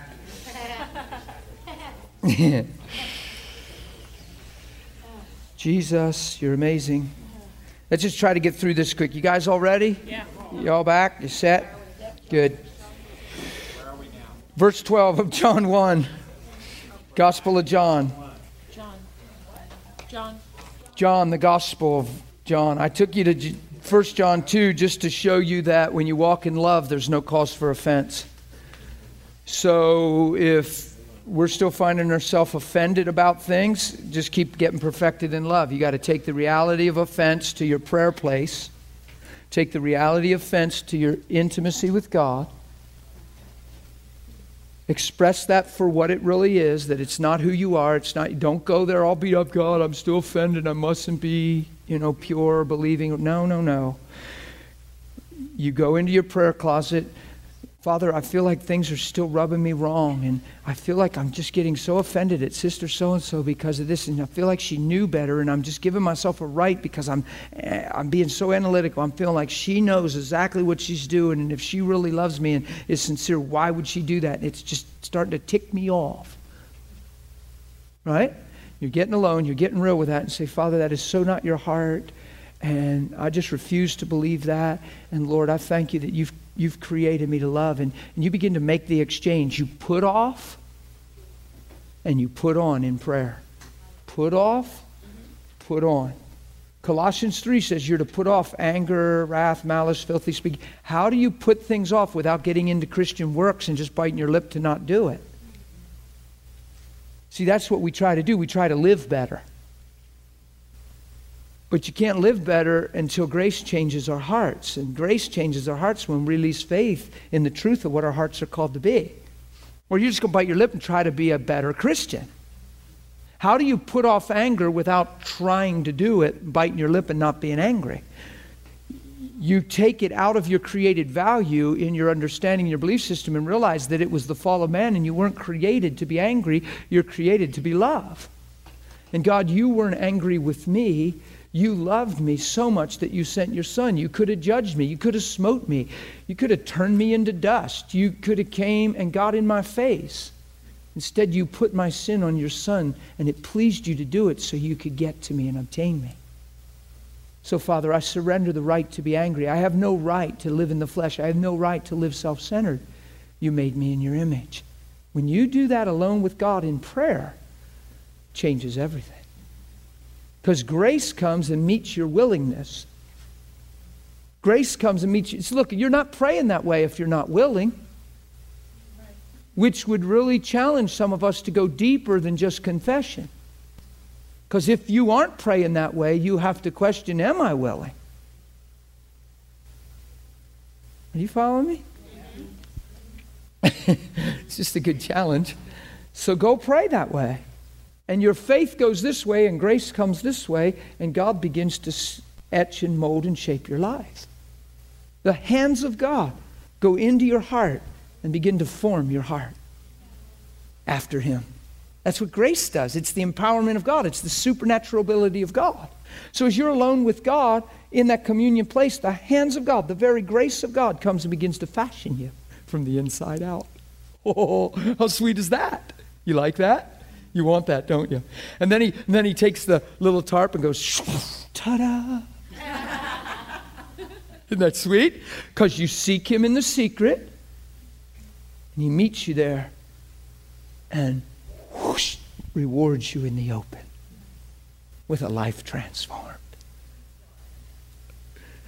And you get thrown into something where your flesh used to go, rah, and now you respond in the Spirit because you've been with Him. Now you're not trying to apply sermons to your life. The words become flesh and dwells among us. Are you getting that? Come on. That sure beats religion. Because religion is boring, and then you're not even sure what the big deal is. And you better keep your heart alive in this thing. I'm telling you, Satan would love to eat your lunch and make you apathetic in the things that matter most. Serious. And then the only thing you're giving attention to is the things that touch you certain ways, because all of a sudden you realize you're reduced to you matter most. That's what happens. Instead of Him. It's Christ in you. That's what we're pursuing. Amen? And you're growing. Enjoy the growing process. Don't condemn yourself. Don't get discouraged. Don't throw in the towel. Don't talk yourself out of what God's doing in your life. If you bump into an expression of weakness, rejoice that you see it for what it is that lights in your life and that God's increasing you and growing you. Don't jump ship. Don't throw in the towel. Don't take one big step backwards and about face. Well, I should know better by now. Well, if I was going to get this, I'd get it by now. Don't talk like that. That's deception. That would be like God watching your life saying, boy, if they were going to get saved, they'd be saved by now. Might as well look somewhere else. You know how we do that to people? You know how we do that to God? If God was going to heal, He'd have healed by now. So-and-so prayed, the whole church has been praying. If they're going to be healed, they'd be healed by now. And human reasoning and intellect starts being our wisdom. And we're letting our experience define the situation instead of who God is. And now we're telling God who He is because we're looking with our eyes and thinking with our mind. Us brilliant folks. We got it all figured out.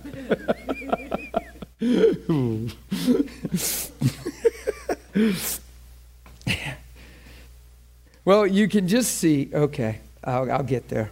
Watch this. But as many as received Him, verse 12, to them He gave the right to become what? children of God. So he wants his kids back. So he didn't die on the cross because you're a sinner. He died on the cross because you're a lost son. He had to die because you sinned. But he didn't want to leave you that way, because that's not who you are. You're a lost son. He wants your sonship back. That's sweet. All my life I was taught he died on the cross because I'm a sinner. No, he died on the cross because I'm a lost son. He had to pay the price of his life because I've sinned. But he died because I'm a lost son. There's value to my life. If I was just a sinner, why die for me? Why die for me if I'm just a sinner? You don't pay much for nothing, guys. You wouldn't be wearing even the thing you're wearing on your body right now if you didn't think it was worth whatever you paid for it, or somebody bought it for you that thought it was worth it. The reason you bought the car you drive is because you thought it was probably a good deal and it was worth the price. Jesus shed his blood for you because he knows what you're worth when you see who you are in him. Come on, that's just real. And yet that has been so masked and undermined in the church, that one truth right there, which is life-changing to me. If I'm just a sinner, why would you die for me? Now I have the potential of sonship and manifesting love. I can walk in the light. I can leave a legacy. I can write history. Heaven forever can remember my life lived on the earth. People can know him and live forever because I walked in mercy, forgave, and God used my life to enter people in. People can know him because he's known me. Boy, that sure beats just getting things the way you feel like you need them and want them and having it your way. It's like the old Burger King phrase. I like Burger King. Have it your way in 5 minutes. Have it Yahweh for the rest of your life. Yeah. But as many as received him, to them he gave the right to become children of God, to those who believe in his name. Now watch. You were not born of just blood or of the will of flesh or of the will of man. Wow. So you're not here because a man and a woman came together. You're here because God saw your day way before it was seen. You're not happenstance. You're not here because two people did what two people do. Yeah. Or I'm probably the product of my dad having a few Budweisers. And mom was looking good. I'm more than that. I wasn't planned. I wasn't expected. Dad's come home drunk. And he was young. He wasn't even 20. When you're not even 20 and you're drunk and you're married, you got all kinds of expectations. And they're probably not saying, I love you and I want to put my seed into you and reproduce after God's own kind. And as I come into you and release the seed into your womb, I want to bless you and bless the life that's coming into your womb, because in a vision, I saw a child named Dan. And no, he's like, girl, I'm feeling this thing. Let's get it on. And all of a sudden, there I was. See, if I think I'm no more than that, I need some kind of inner healing or some kind of deeper value. Yeah, but Lord, I'm just a product of my dad's lust. He was drunk all the time for 20 years growing up.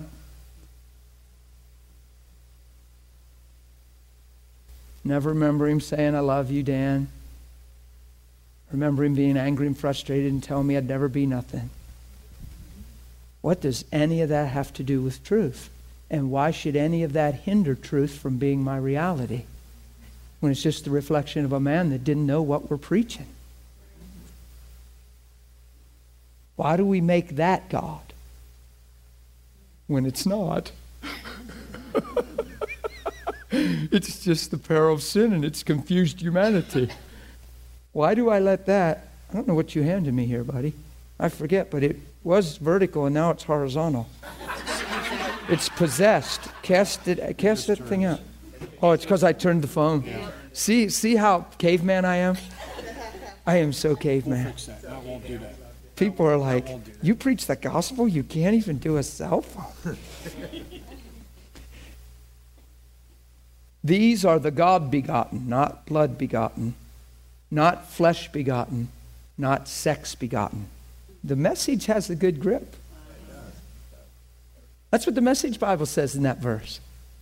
Some people are really troubled by all these translations. The Message says, these, the children of God, they're God begotten. They're not blood, flesh, or sex begotten. They're predestined by God. They're the will of God. Martha? I'll repeat it.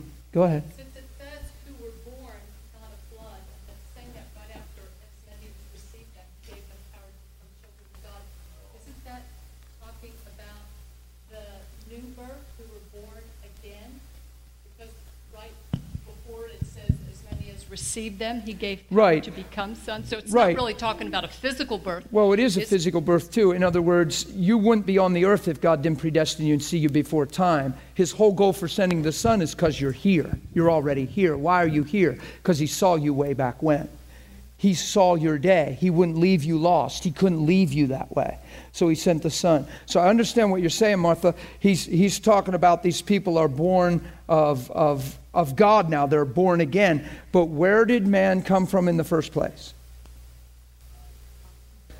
He predestined you, Ephesians 1, before the...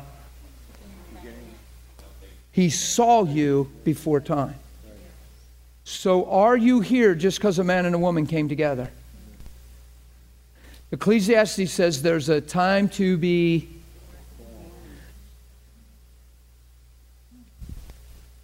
If all I see is what you're saying, that he's just talking about the born-again experience, I might not believe the born-again experience because I might feel like I'm just an accident and God really doesn't care. I'm just the product of a rape. I'm just the product of a drug addict woman who hooked up with a guy that she was prostituting, and I'm really not the will of God. I'm just here because of my mom's life.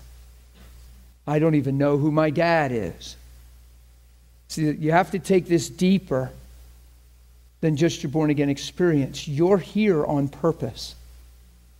Your life is the will of God. Your existence is because He said so and saw you before time. Ephesians teaches that. Ephesians says you were predestined before the foundation of the world. Jesus was the Lamb slain before the foundation of the world. This thing was all seen through the heart of God. He saw you here today. For the joy set before Jesus, He endured the pain of the cross. So you follow me?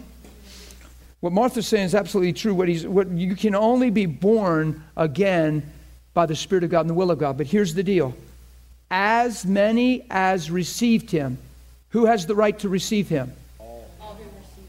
So is everyone the will of God? Yes. It's important you preach it that free and clear so nobody, because here's what happens. Well, that works for you, but it's just not for me. Well, I know that God thing with you. Well, I know you say God, but I just don't see. I've had people literally tell me the gospel's for everybody but them. Out of their mouth. Yeah. Linda, did you have something? What we're saying is then when we were born to our mom and dad, that God was watching us. Life comes from God. It says you're formed in your mother's womb. I mean, he saw... That He saw your days. They were numbered. In other words, He actually saw the longevity of your life before you were born. It doesn't mean He numbers your days, but He sees your days. Isn't that amazing? Because we think He numbers our days. No, He sees your days. You can honor your mother and father, and it's the first commandment with a promise, and your life will be long. You can set your love upon Him, and with long life I'll satisfy you. People through the life and death of their tongue can add to their life or subtract to their life. You don't have a time card that's being punched. God just, He's omniscient. He knows all things, so he sees the beginning to the end. So he knows your journey and he knows your days. Okay.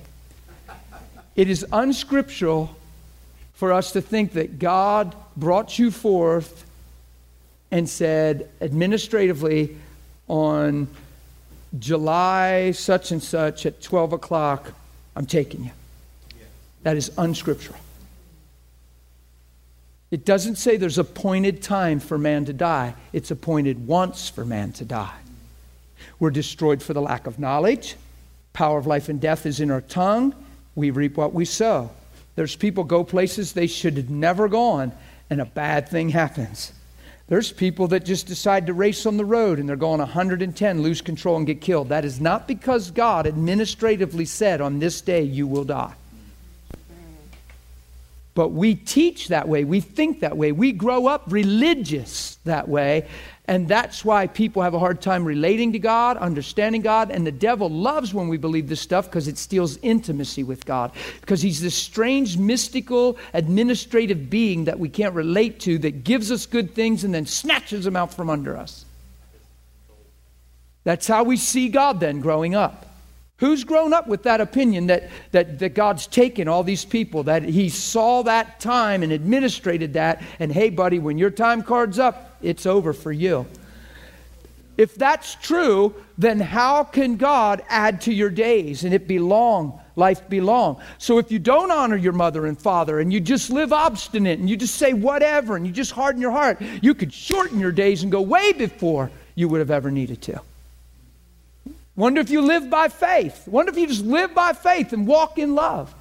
And just have a belief that you could just fulfill all the will of God. And you live that way your whole life. And you live to an old, ripe age. And you just know that you're about ready to go. And your journey's up. And you call your family around. And you bless them and prophesy over them. And tell them to follow your example as you follow Christ. And go to sleep that night. Yeah. Boy, I got hands flying up everywhere. And then after we are born, God watches us go all through all the junk we go through, and till we get born again. Well, God's always there. He sees everything. He's watching everything. So he's working to get his word in our hearts. He's wooing us to himself. He's drawing us. He's sowing seeds into our life. He's watering those seeds. He's not a commando, robo-Christian, commando, remote control God. He's a father. He's not controlling your life. He's wooing you to him. If I be lifted up, I draw all men unto me. But it didn't seem like he was wooing me. It seemed like... That's not, watch this. I didn't know him, but it I understand. seemed awful. Watch what's wooing you. The cross of Jesus Christ. The fact that he opened your heart up to hope through Jesus. Christ came. That's the wooing of God. Christ crucified as manifestation of God's love. Here's what felt awful.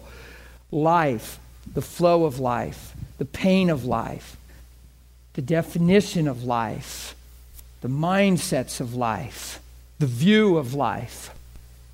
It's all under the fall. We strategically, by the devil, have been trained that God's in all that. And he's in none of it. All God's guilty of is sending his son while we were lost. And making everything that's wrong right. That's all God's guilty of. All God's guilty of is sending redemption and the message of hope and help through his son. We've made God guilty of all kinds of stuff. There is people fuming mad at God as we speak. Fuming mad. Flesh and blood having the right. So proud in our own deception and delusion and feelings and sentiments and our own right to life. See, that's what we've got through this, that right to life. Through sin, our own life. No, our rights to life through Christ. So there's flesh and blood right now so mad at God because they're sure he's wrong and they have all their human wisdom laid out on a list of just their vendetta and gripe against God. And they're on this thing at God. Don't tell me about God. Well, if God was, where was he when? And if God was, where was he? He was here with all his promises, the authority of the name of Jesus, the power of his Spirit, but only through repentance, only through a humble, teachable heart, only through denying yourself can you be born again and enter into him. As many as Receive him. So strategically, enemy designed. Okay, here's a good one. How open-ended has your idea of God been your whole life? Maybe he will, maybe he won't. God's a mystery. He's so mysterious. Who can figure him out? Maybe he'll save us. Maybe he won't. Maybe he'll stop. Maybe he won't. The Bible says, let your yes be yes and your no be no. Anything else is of the evil one. So where did this open-end gospel doctrine come from that says maybe he will, maybe he won't, and God is this, and one day he's that, and he might for you, but he won't for them? If God sovereignly chooses, we've taken the sovereignty of God and just destroyed it. We've made God sovereign against his own word. That he has the right to change his word if he wants to. Guys, his word is his integrity. He could swear by no greater, so he swore by his name, and he magnified his word above his name. So his word is higher than his name, and he swears by his name, and his word is the absolute of his name. This thing isn't difficult, but we just do more thinking than we do seeking and understanding. We're real quick to have opinions. The Bible says, be slow to speak, slow to anger, and real quick to listen, and we're almost always the opposite, especially if we're not saved. We're completely opposite if we're not saved. Full of feelings, full of emotion, have a whole lot to say, and our ears aren't listening. And even if the answer's coming, we are bombarded with so many questions that we're not even hearing the answer because of the 10 questions. That's the way we've lived our lives. Because we've already settled truth in our mind, and now we have rebuttal a lot of times in life, and especially this God thing. People have rebuttal. They don't even have questions. I'm not talking about you guys in the school. I'm saying it in life. People have rebuttal. They don't even have questions. It's rebuttal. If you listen to questions sometimes, I get them in the church sometimes, when you hear questions, people aren't even asking a question, they're making a statement in their question. You have to be very careful that you ask a question in the right heart, that you seek to understand, that you're slow to speak. So I had a fun experience in Iowa months ago, back in April. This guy picks me up, has his father-in-law. His father-in-law is full of issues, full of questions, I'm not belittling him. You understand what I mean. I come out and the pastor picks me up. We're going to drive 4 hours to go to their church for Easter weekend. He picks me up, he has his father-in-law. And he said, how was your week here at Teen Challenge? I said, man, it was fun. I mean, there's a guy completely healed of cancer. They can't find a trace of cancer in his body. There's a guy, they can't find a trace of hepatitis in his blood. And there's a whole lot of stuff. There's a man that needs to retire because his knees are so bad he can't walk around anymore, and he's running and go up and down the steps. There's a wife who doesn't have to have a surgery because her knees are healed. It's just all kinds of good things. So I start kind of sharing the highlight list of the week because he said, how was your week? What's God doing here? To the car, right? We get to the car, and the guy, I don't even know him. I just hugged him. Hey, man, how are you? Good to meet you. So all those things just happened this week. Well, yeah. Well, then how come, and why aren't the hospitals all empty? And how come you're not in just emptying all the hospitals? And I'm like,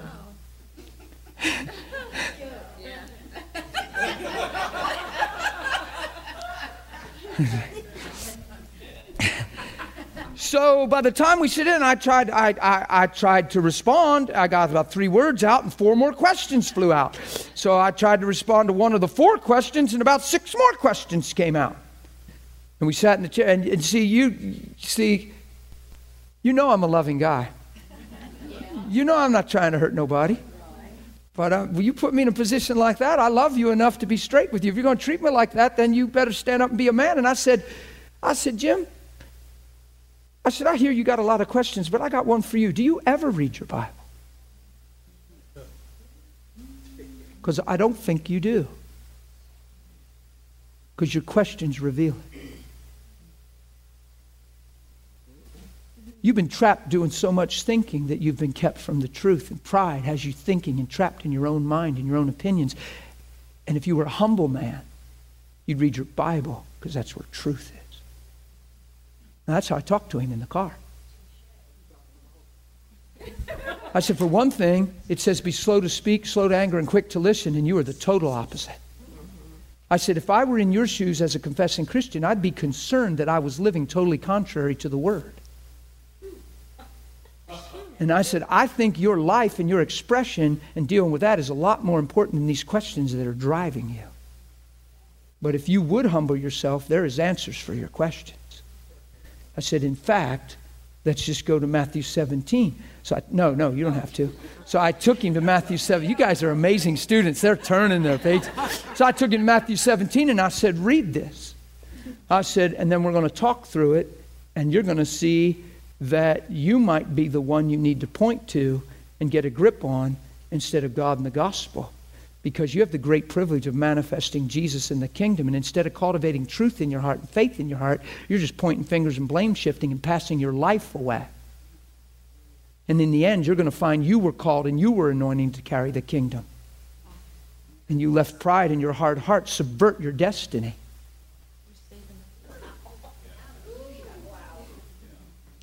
I actually do read my Bible.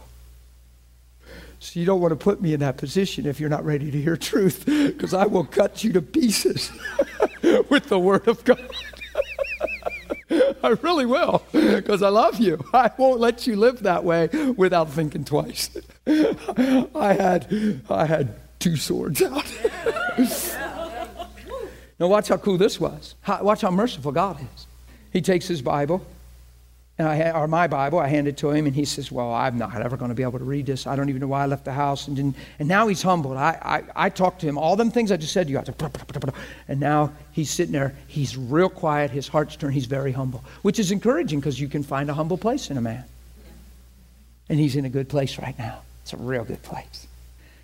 So he said, I can't read this. I don't know why I left without my glasses. I can't see anything with my glasses. That's one big blur to me. And he said, so you'll have to read it. And I said, okay. And he handed me a Bible, and the Holy Spirit was like, what are you doing? And I said, well, Jim, how about, he's sitting in the front, I'm in the back. I said, I'll tell you what we're going to do. How about this? And it was why authority was there, Holy Spirit. I said, I see in Jesus' name. I said, now read. That's exactly how it went. I said, I see. I said, now read.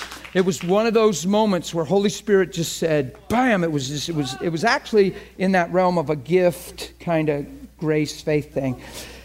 Handed him the Bible, and it was all command stuff, kind of like stretch forth your hand, take your bed and walk.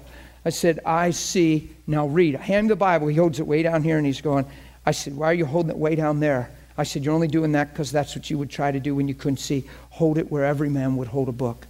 I pulled it up there, and he went, and he's just standing there, and I said, what's going on? He said, he looked at his son-in-law who's driving. He said, I can actually read this. I said, of course you can. I was real authoritative. I was real aggressive right now. I wasn't being arrogant. I said, of course you can. Now read. Because it was keeping him in a place. Humble. Of course you can. I didn't want him to get into, whoa, dude, you're really gifted. Oh my God. I said, of course you can. Of course you can. Now read. Because we wanted to get to why he could see. Right? Who knows that was a pretty good attitude adjustment? Humbling. Isn't that cool? His son-in-law was weeping. And I elbowed him a little, and he smiled, and he said, we're going to have a good weekend. He was crying. He was weeping. I said, we're going to have a good Easter weekend. I said, we're going to have a real good Easter weekend. So, isn't that fun? So you're not threatened by that stuff, but who sees that attitudes like that are so permissible to people because the deception is they're fixed on being right and proving wrong. Right, wrong, and in the process totally miss the heart of God. Yeah. And they're just another puffed up person with an opinion and no revelation in their heart. So they're letting life be their teacher. And their own vacuum is their identity. It's a shame. You don't want to live there. You don't want to be the great debater, opinionated person. You want to read your Bible. You know why? Where the disciples prayed for the epileptic boy and he wasn't healed. Because his whole beef and all his questions he was throwing out is, then why isn't everybody healed? And how come God's letting people die? And how come we're praying and the cancers are still killing and da-da-da? And he had issues. He was suffering loss and hurt. And as soon as God's the culprit, sure sign you're deceived. As soon as God's the one that you're looking at with the issue, sure sign you're deceived. Because he sent his son while you were lost. He's a very good God. And now that he saved you, he's not playing charades with your mind. He didn't come out like he is through Jesus, and now he's playing charades. Tempting you to sin. All the answers are here. We fight over this stuff because we don't honor his word. We honor our opinions. We value our opinions way, way more than the word of God in most cases. Simple things like the thorn in the flesh. We fight over it. My own Bible notes say it is very important not to get dogmatic over this matter and debate over this matter, because it's no way to be sure what the thorn actually was. And many say it's ophthalmia and anitis, and many say this and that, but we should find a place of peace and agree to disagree. And I just couldn't disagree more. Because it's easy to answer Paul's thorn through the Word of God. Because if Paul was sick and promised healing, he couldn't say what he said to Paul. But if Paul was persecuted and he promised persecution for living godly, then Paul's asking God to remove something that he already promised he'd go through. And that's how God could respond the way he did. How can God give you a promise in the Bible and say he's faithful to his word without turning or shifting of shadow? Then you hold him to his promise in relationship and love with a pure heart and sincerity, and God turn the table on you and tell you he sovereignly changed his mind and he's God and you're not, and his grace is enough. You need to just hang in there. If you taught your children that way, it would be a form of child abuse. You would teach them how to never honor your word. And the reason Satan loves when we bite the bait on this stuff is because it devalues the honor of the word. And now God really didn't mean what he said. Are you following me? You all are just staring at me like. Paul said, remove this thing, etc. If Paul was sick, are there promises for healing? Does he forgive all sin and heal all disease? Does he say, ask whatever you ask in my name, believing it shall be done? Does he say, unless, of course, I've sovereignly changed my mind at the time or see fit to do otherwise? We say that. That's not in your Bible. Did he say to Paul, I will show you the things you must suffer for my name's sake? Did Paul say after Acts 21, when he finally gets the point, and if you look chronologically, it's after all this stuff happened, did Paul rise up and say, listen, all I know is this. Every city I go to, the Holy Spirit tells me there's chains, imprisonment waiting me there. But none of these things move me anymore. None of these things move me because I don't count my own life dear so that I can fulfill the will of the one who called me. That's his triumphant statement towards the end of Acts. So what happened to Paul? He got the lesson. What's he saying all along the way? Man, I'm beat this, I'm beat this, I'm beat this, I'm beat this. He's sharing all the ways he's persecuted. And then he says, right on the heels of that this thing's buffeting me, blows to the flesh, and I pleaded 3 times with God. What's he saying? God, could you just watch my back? I mean, look, I'm willing to go to all these cities, but do I have to preach and get pummeled? Do I have to preach and get stoned? Do I have to preach and get whipped? Do I have to preach and get beat with rods?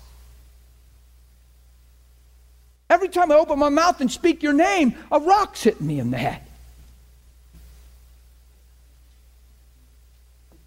Could you just lighten this thing up a little bit? Paul, I already told you the things you must suffer for my name's sake. Paul, I already said those who choose to live godly will suffer persecution.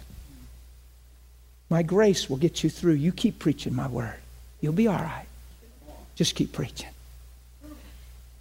And now he's stoned and he gets right back up and goes what? Right back into the city. Come on, the word easily answers what he's talking about. The chapter before he makes the comment, which it's not a chapter, it's all one letter. That's where we make the big mistake. We broke it into chapters. We had some bright idea to make it chapters. And it's one big letter. And that's hurt more people than you can imagine.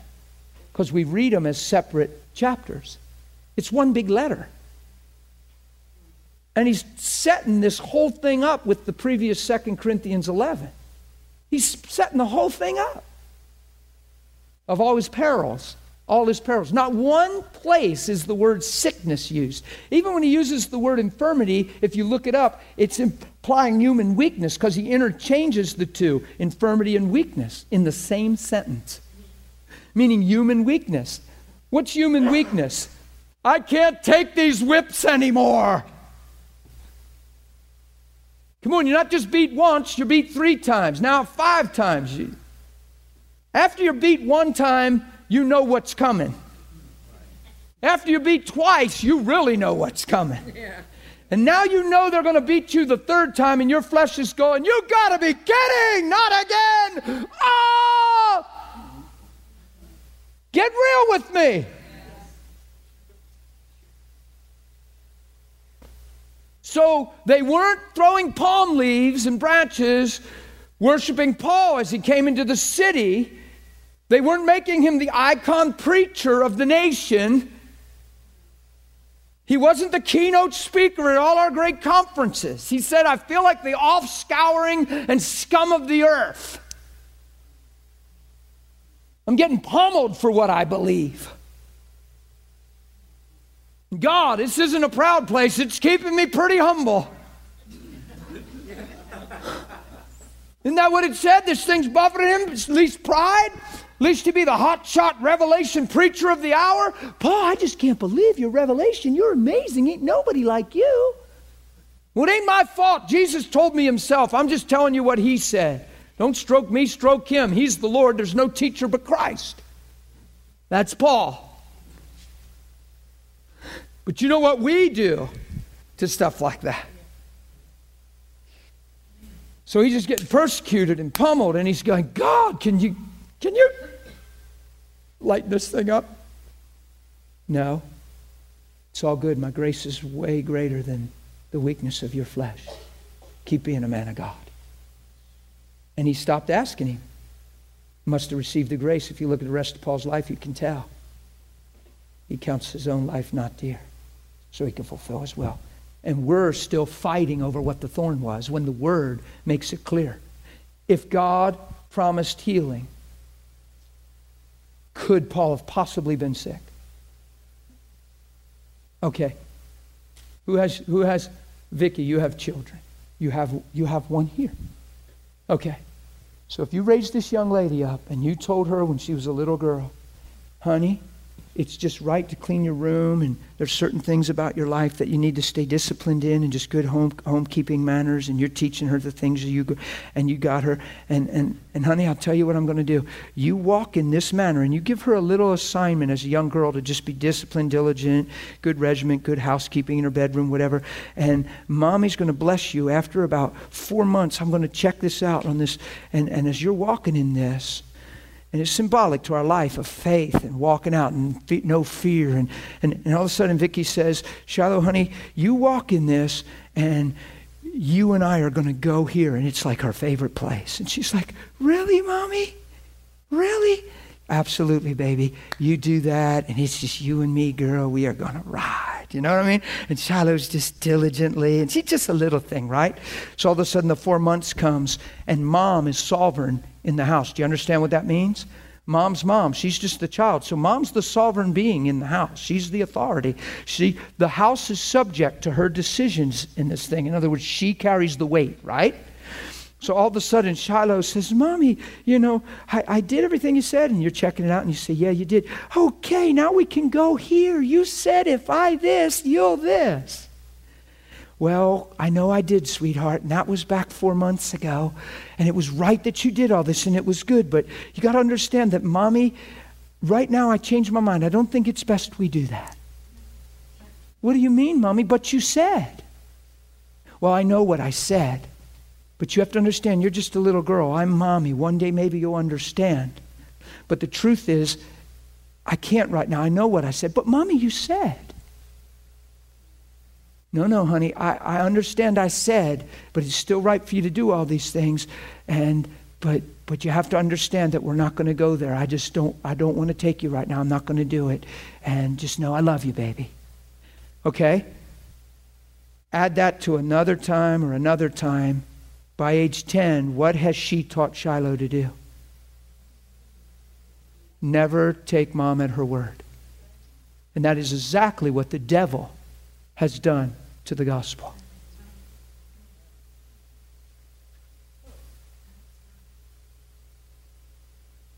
If God has magnified his word above his name, and we're all crying out in Jesus' name, but through the word fail to uphold the integrity and honesty of that name, then we're just speaking religious jargon. And we've reduced his name to abracadabra, and we're hoping a rabbit pops out of the hat. You guys follow me? Do you think the analogy I just shared is acceptable for her to parent that way? Then why do you think, because God is sovereign, we should give him permission to change his mind concerning his word he gave us? Jesus was the word made flesh. You show me where Jesus sent mixed messages. Did he? So, if Jesus is the word made flesh, and we know God through Jesus, and now we're trying to define God through these other ways, I wonder if we're trapped in the way that seems right to man, and we're reversing back to human intellect and reasoning, and the life of Jesus is no longer our teacher. It's our lives.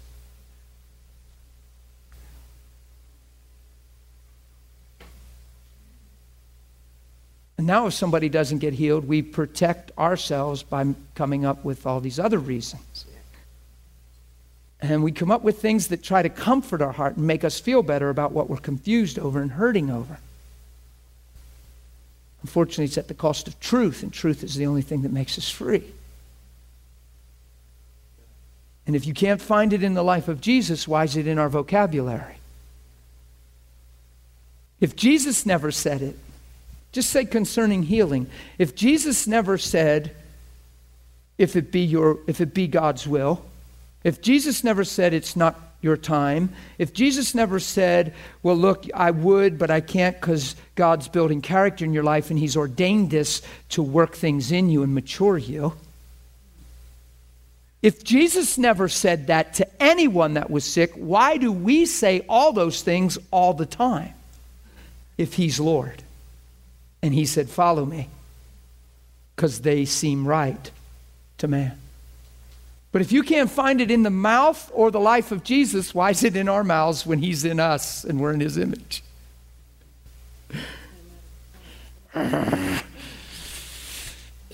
Sounds like we value our opinion still way more than his word. Watch this. And the word became what? Flesh. So you're born of the will of what? Whoa. I love the message. I did. What's it say? Not flesh bought? No, not flesh bought. These are God begotten, not blood begotten, flesh begotten, or sex begotten. He covers the whole picture. Born again and predestined before time. That covers the whole picture. It's good. It's healthy. And the word became flesh. So God put a life, a body, a man on his word.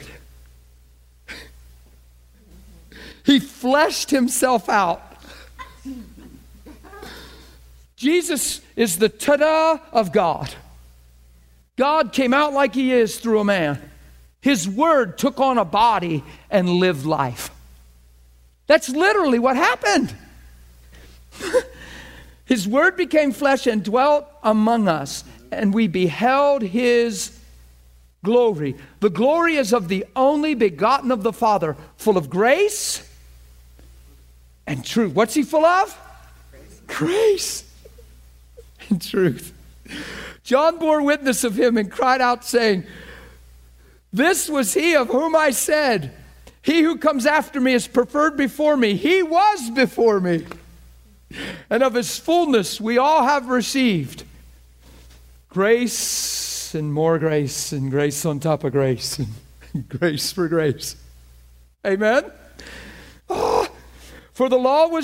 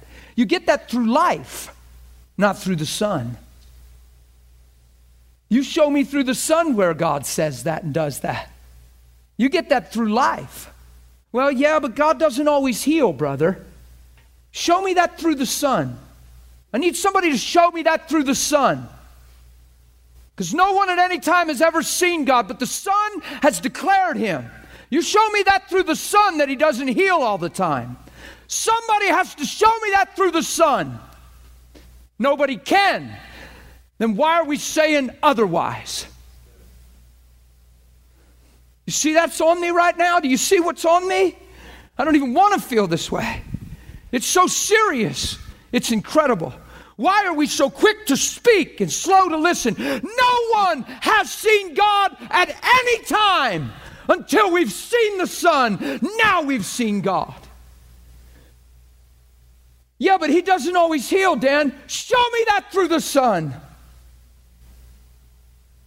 Well, yeah, but sometimes God lets his judgment fall, Dan. Show me that through the Son. It's the same voice that Eve heard. And it's deception. And we're biting the bait and eating the fruit and taking the fall again and again and again and again. God said, lay your hands on the sick and they recover. We say, but not everyone. God said, don't eat the tree. It's the day you surely die. The voice says, oh, you're not going to die. God just knows. And the day you eat the tree, you'll be. So go ahead. It's okay. God didn't mean what he said. Yeah.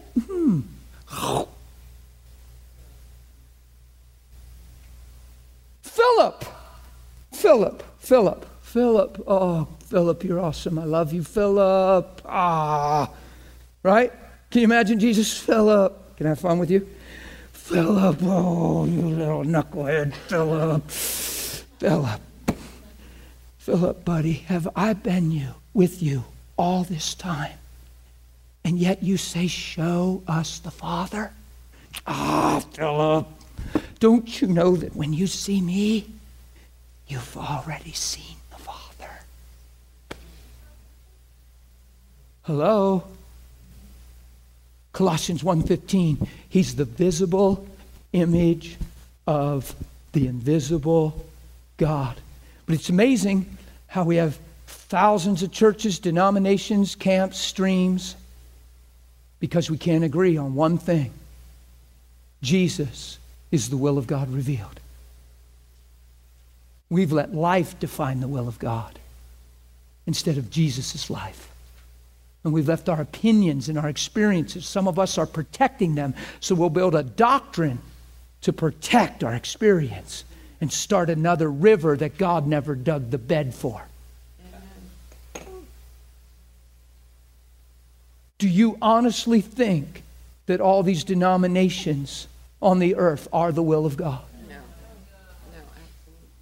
There's not one person that could possibly think that and be sincere. It's because we've gotten our eyes off the Son. And honestly, the Word says no one has ever seen God until they've seen the Son. But once you've seen the Son, now you know the Father. Hebrews 1 says in the former days he spoke to the fathers through the prophets. He's talking about the Old Testament, the Old Covenant, in the former days. But in these last days, he has spoken. He has spoken through his Son. And he is the expressed image of who he is and the outraying of his brightness. You cannot know God nor his will unless you humble yourself through the Son. And when you see Jesus, you know the Father. And if you can't find your doctrine in Jesus' life, then why is it in your belief system? If he is the will of God revealed. He's on a Mount of Transfiguration. Moses pops up. Elisha pops up. And there's Jesus. Peter wants to build a tabernacle for all three. And God says, Moses and Elisha disappear, by the way. Are they important? Of course they're important. They both pointed to the Son. But now the Son's here. They both disappear. And God says, this is my beloved Son. Hear him. In these last days, he has spoken. If God's still speaking, which I believe he is, it better be through the Son, or you're not hearing his voice. Yeah, but God told me. Yeah, but I heard. Yeah, but I had a dream. So you had a dream.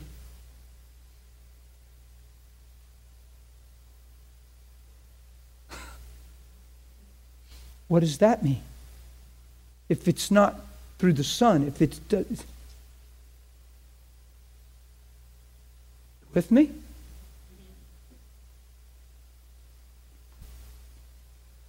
It's 12 o'clock. This will be the last comment question. We have to stop. Okay, I've been hearing you say this and listening very closely, and God said, peace on earth, goodwill towards men. And I'm sitting here and I can't stop thinking about you talked about internet yesterday, and all these prophets getting on the internet and putting forth all these words that are coming from God, but yet they're speaking, and I mean disrespect, I'm just being honest. I understand what you're saying. Negativity and curses and destruction in lands and on nations and situations and peoples and condemning ministries. What if that's not really God? And what if we actually started turning around and speaking positive and life and peace on earth and goodwill towards men? Because if Jesus is really speaking now, just as you are teaching right now, then we shouldn't be saying that kind of stuff. And that's a pretty that's not a good place to be. There's a lot of people that say a lot of things out of their soul. I was laying on my bed one morning very early years ago. The reason stuff comes on me and I get so, I don't mean to yell out like I did a while ago. I don't feel that way towards one human being on the earth. But I'll tell you what, that sure gets in me when I talk about it in the big picture. See? Because that's pretty sobering when you start yelling that out. No one has seen, I've never preached this before like this. You're not gonna find a DVD or a CD since I've been saved that walked through John and preached what I just preached today. But it's there, isn't it? Because we're not in a hurry, are we? We're not looking on the surface, are we? My Bible says no one has seen God, but Jesus has declared him. That means if you're not defining God through Jesus, you don't have a clue what you're talking about. How's that for humble? But see, pride doesn't like that. Pride hates being called pride.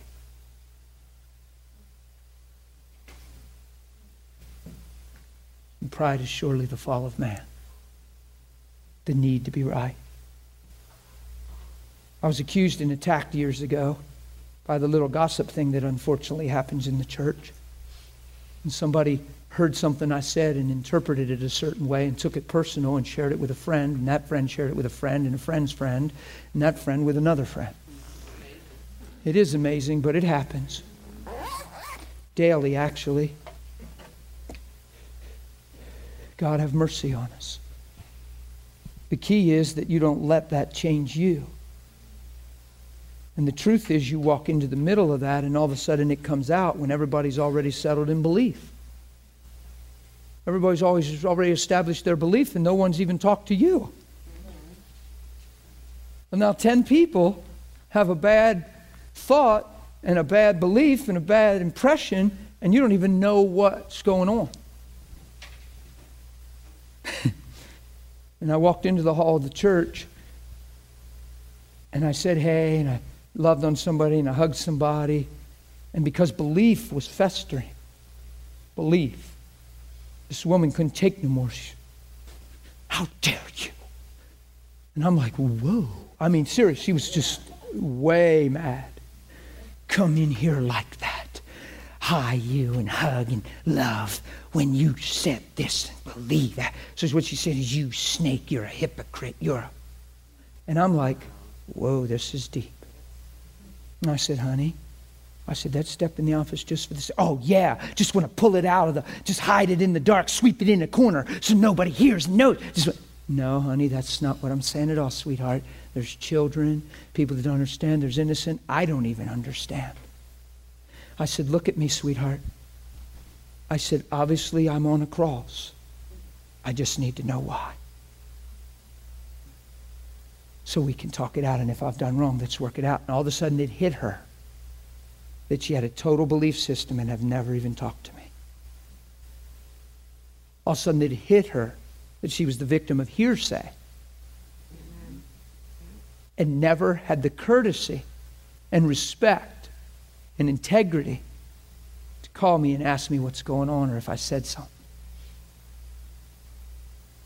But I had become the worst. in her eye. So now when I'm loving on somebody, which I do, it repulses her because that's not who I am now.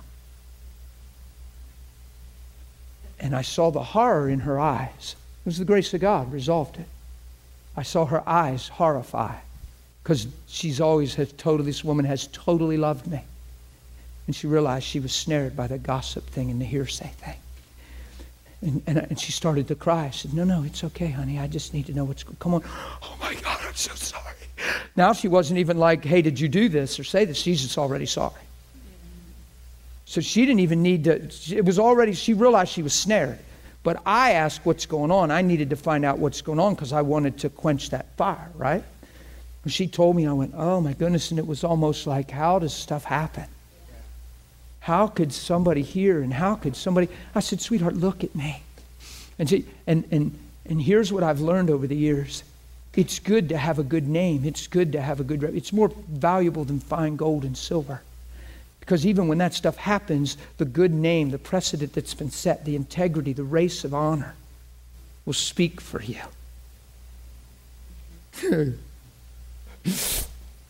So we get resolved and we're in church. I'm hugging her, she's bawling, she feels terrible. And I'm like, stop it. Yeah, I preach enough righteousness, you shouldn't be condemned right now. Or I could be a self-centered hurt preacher and say, well, if you won't get the message of righteousness, I'll just go preach it where they want to. That started to happen to me, and God showed that to me years ago, and I went, whoa, and it puts you on your face, and you put off and put on. Follow me? Yeah. So we're in worship. People are worshiping, I'm worshiping, and I glanced over and I happened to look. I didn't even know she was standing there. She's looking there. She's not worshiping. She's looking at me. I'm like,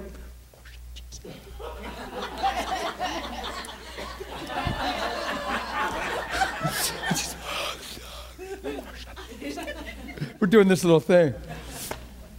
Because everything's cool. Who knows things happen? People make mistakes. You better be real and secure inside and able to see them past what they did.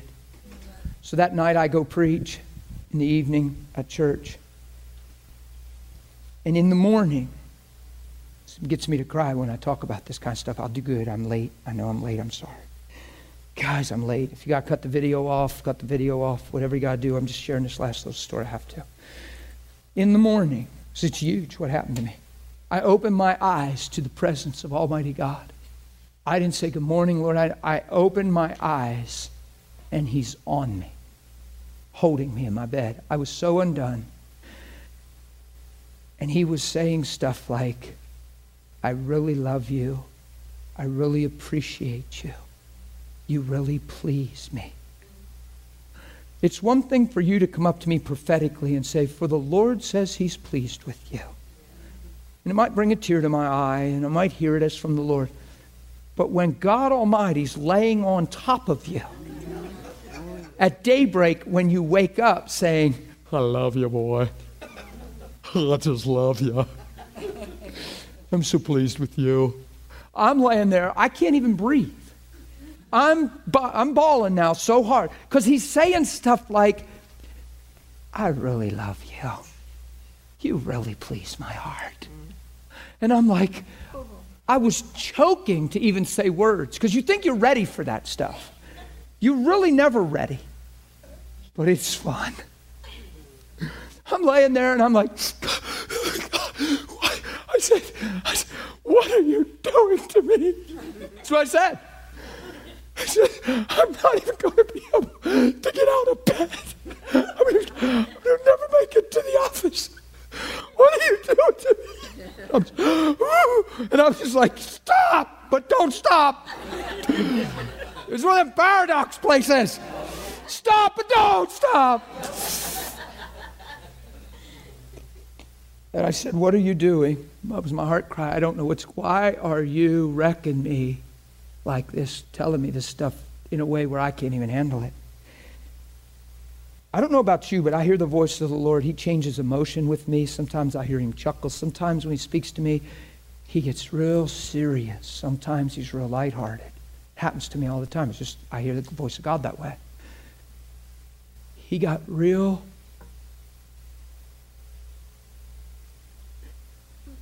Yeah. He got real serious.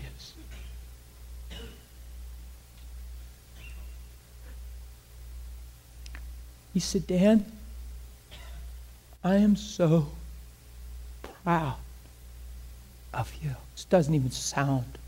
It sounds like blasphemy to the flesh. Because last night when you stood in the pulpit, you just spoke my heart and my word. And you didn't take the authority of the pulpit to prove a point, to save face, to protect yourself, or to address stuff.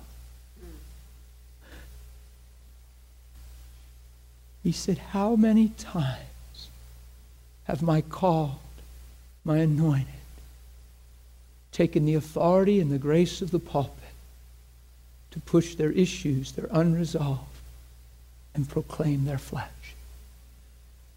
Thanks for letting nothing change you like nothing changes me.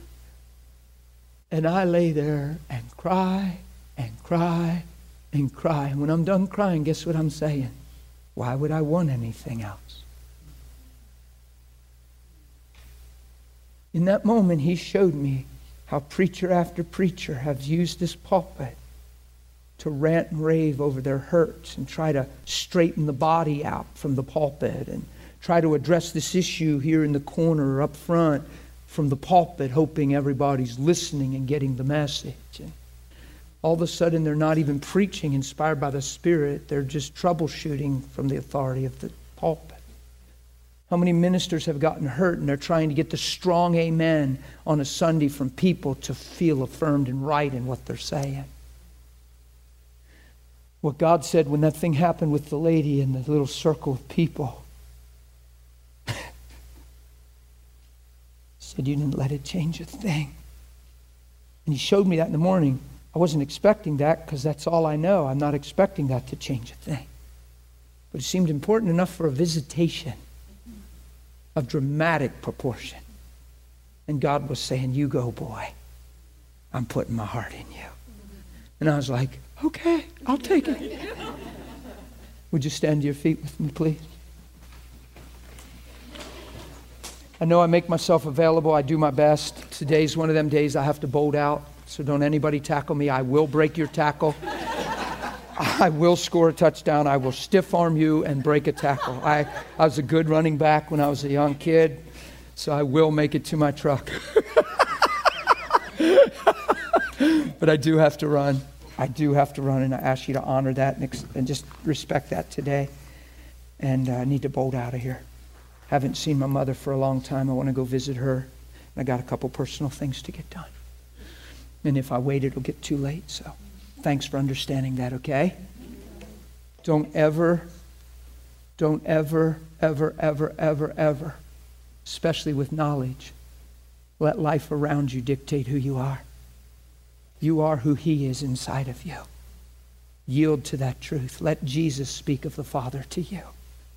And if your attitudes and your opinions and your mind and your emotions aren't agreeing with love and who Jesus is and the message He sent, then find yourself in that secret place, putting off and putting on, and let grace form you, okay? Because we have legacy to write, guys. Or else we're just spending time. We have legacy to write. Your today in Christ will speak forever. Glory to His name.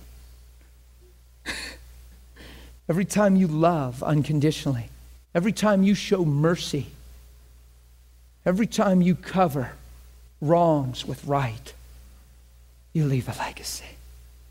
And you reveal your Father. And you reveal that you're a son and daughter. Oh, it's a sign and a wonder to the world.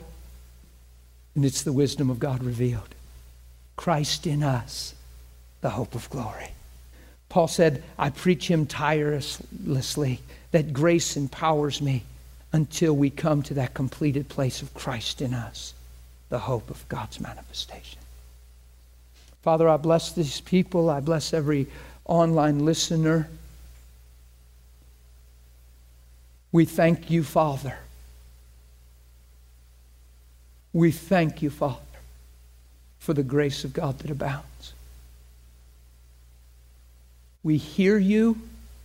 We see you through the life of Jesus. In Jesus, we follow you. Holy Spirit, thank you for working that out in us in every way. Our eyes are on you. Thanks, God.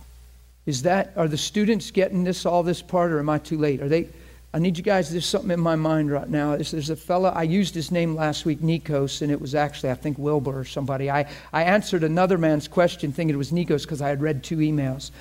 I get a lot of prayer requests. I get a lot of things. I've been very hesitant to do prayer requests during the class because I've just learned what happens. We'll get tons of prayer requests. And people want, a lot of times, me to pray. And you know my heart, and we're going to get on healing and stuff in time here in the school. We're the body of Christ. But this is on my heart, so I'm going to do it. I want you to turn to that camera, everybody, and stretch your hands to that camera. We're going to pray for Nikos' little girl. She's been intolerant to some foods. Nikos, I want you to get your daughter and get your wife, and you lay hands on them as the man of God, as the priest of the home.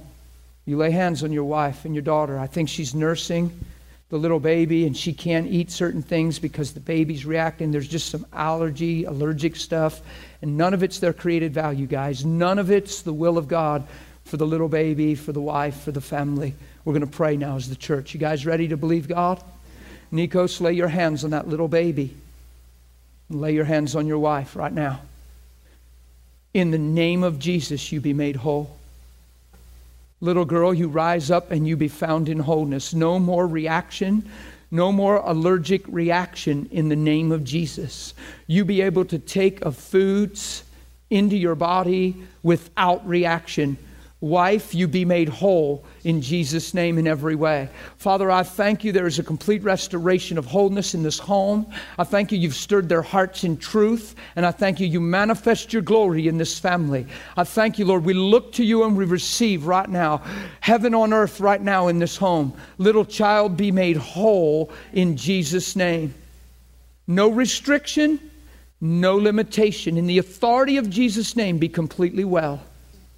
And Father, I thank you that this wife can take in a normal diet and this baby respond well without complication. In the authority of Jesus' name, be completely healed. Amen? Amen. We love you guys. Bless you guys. Yay for Jesus. Anybody want a cat Bible?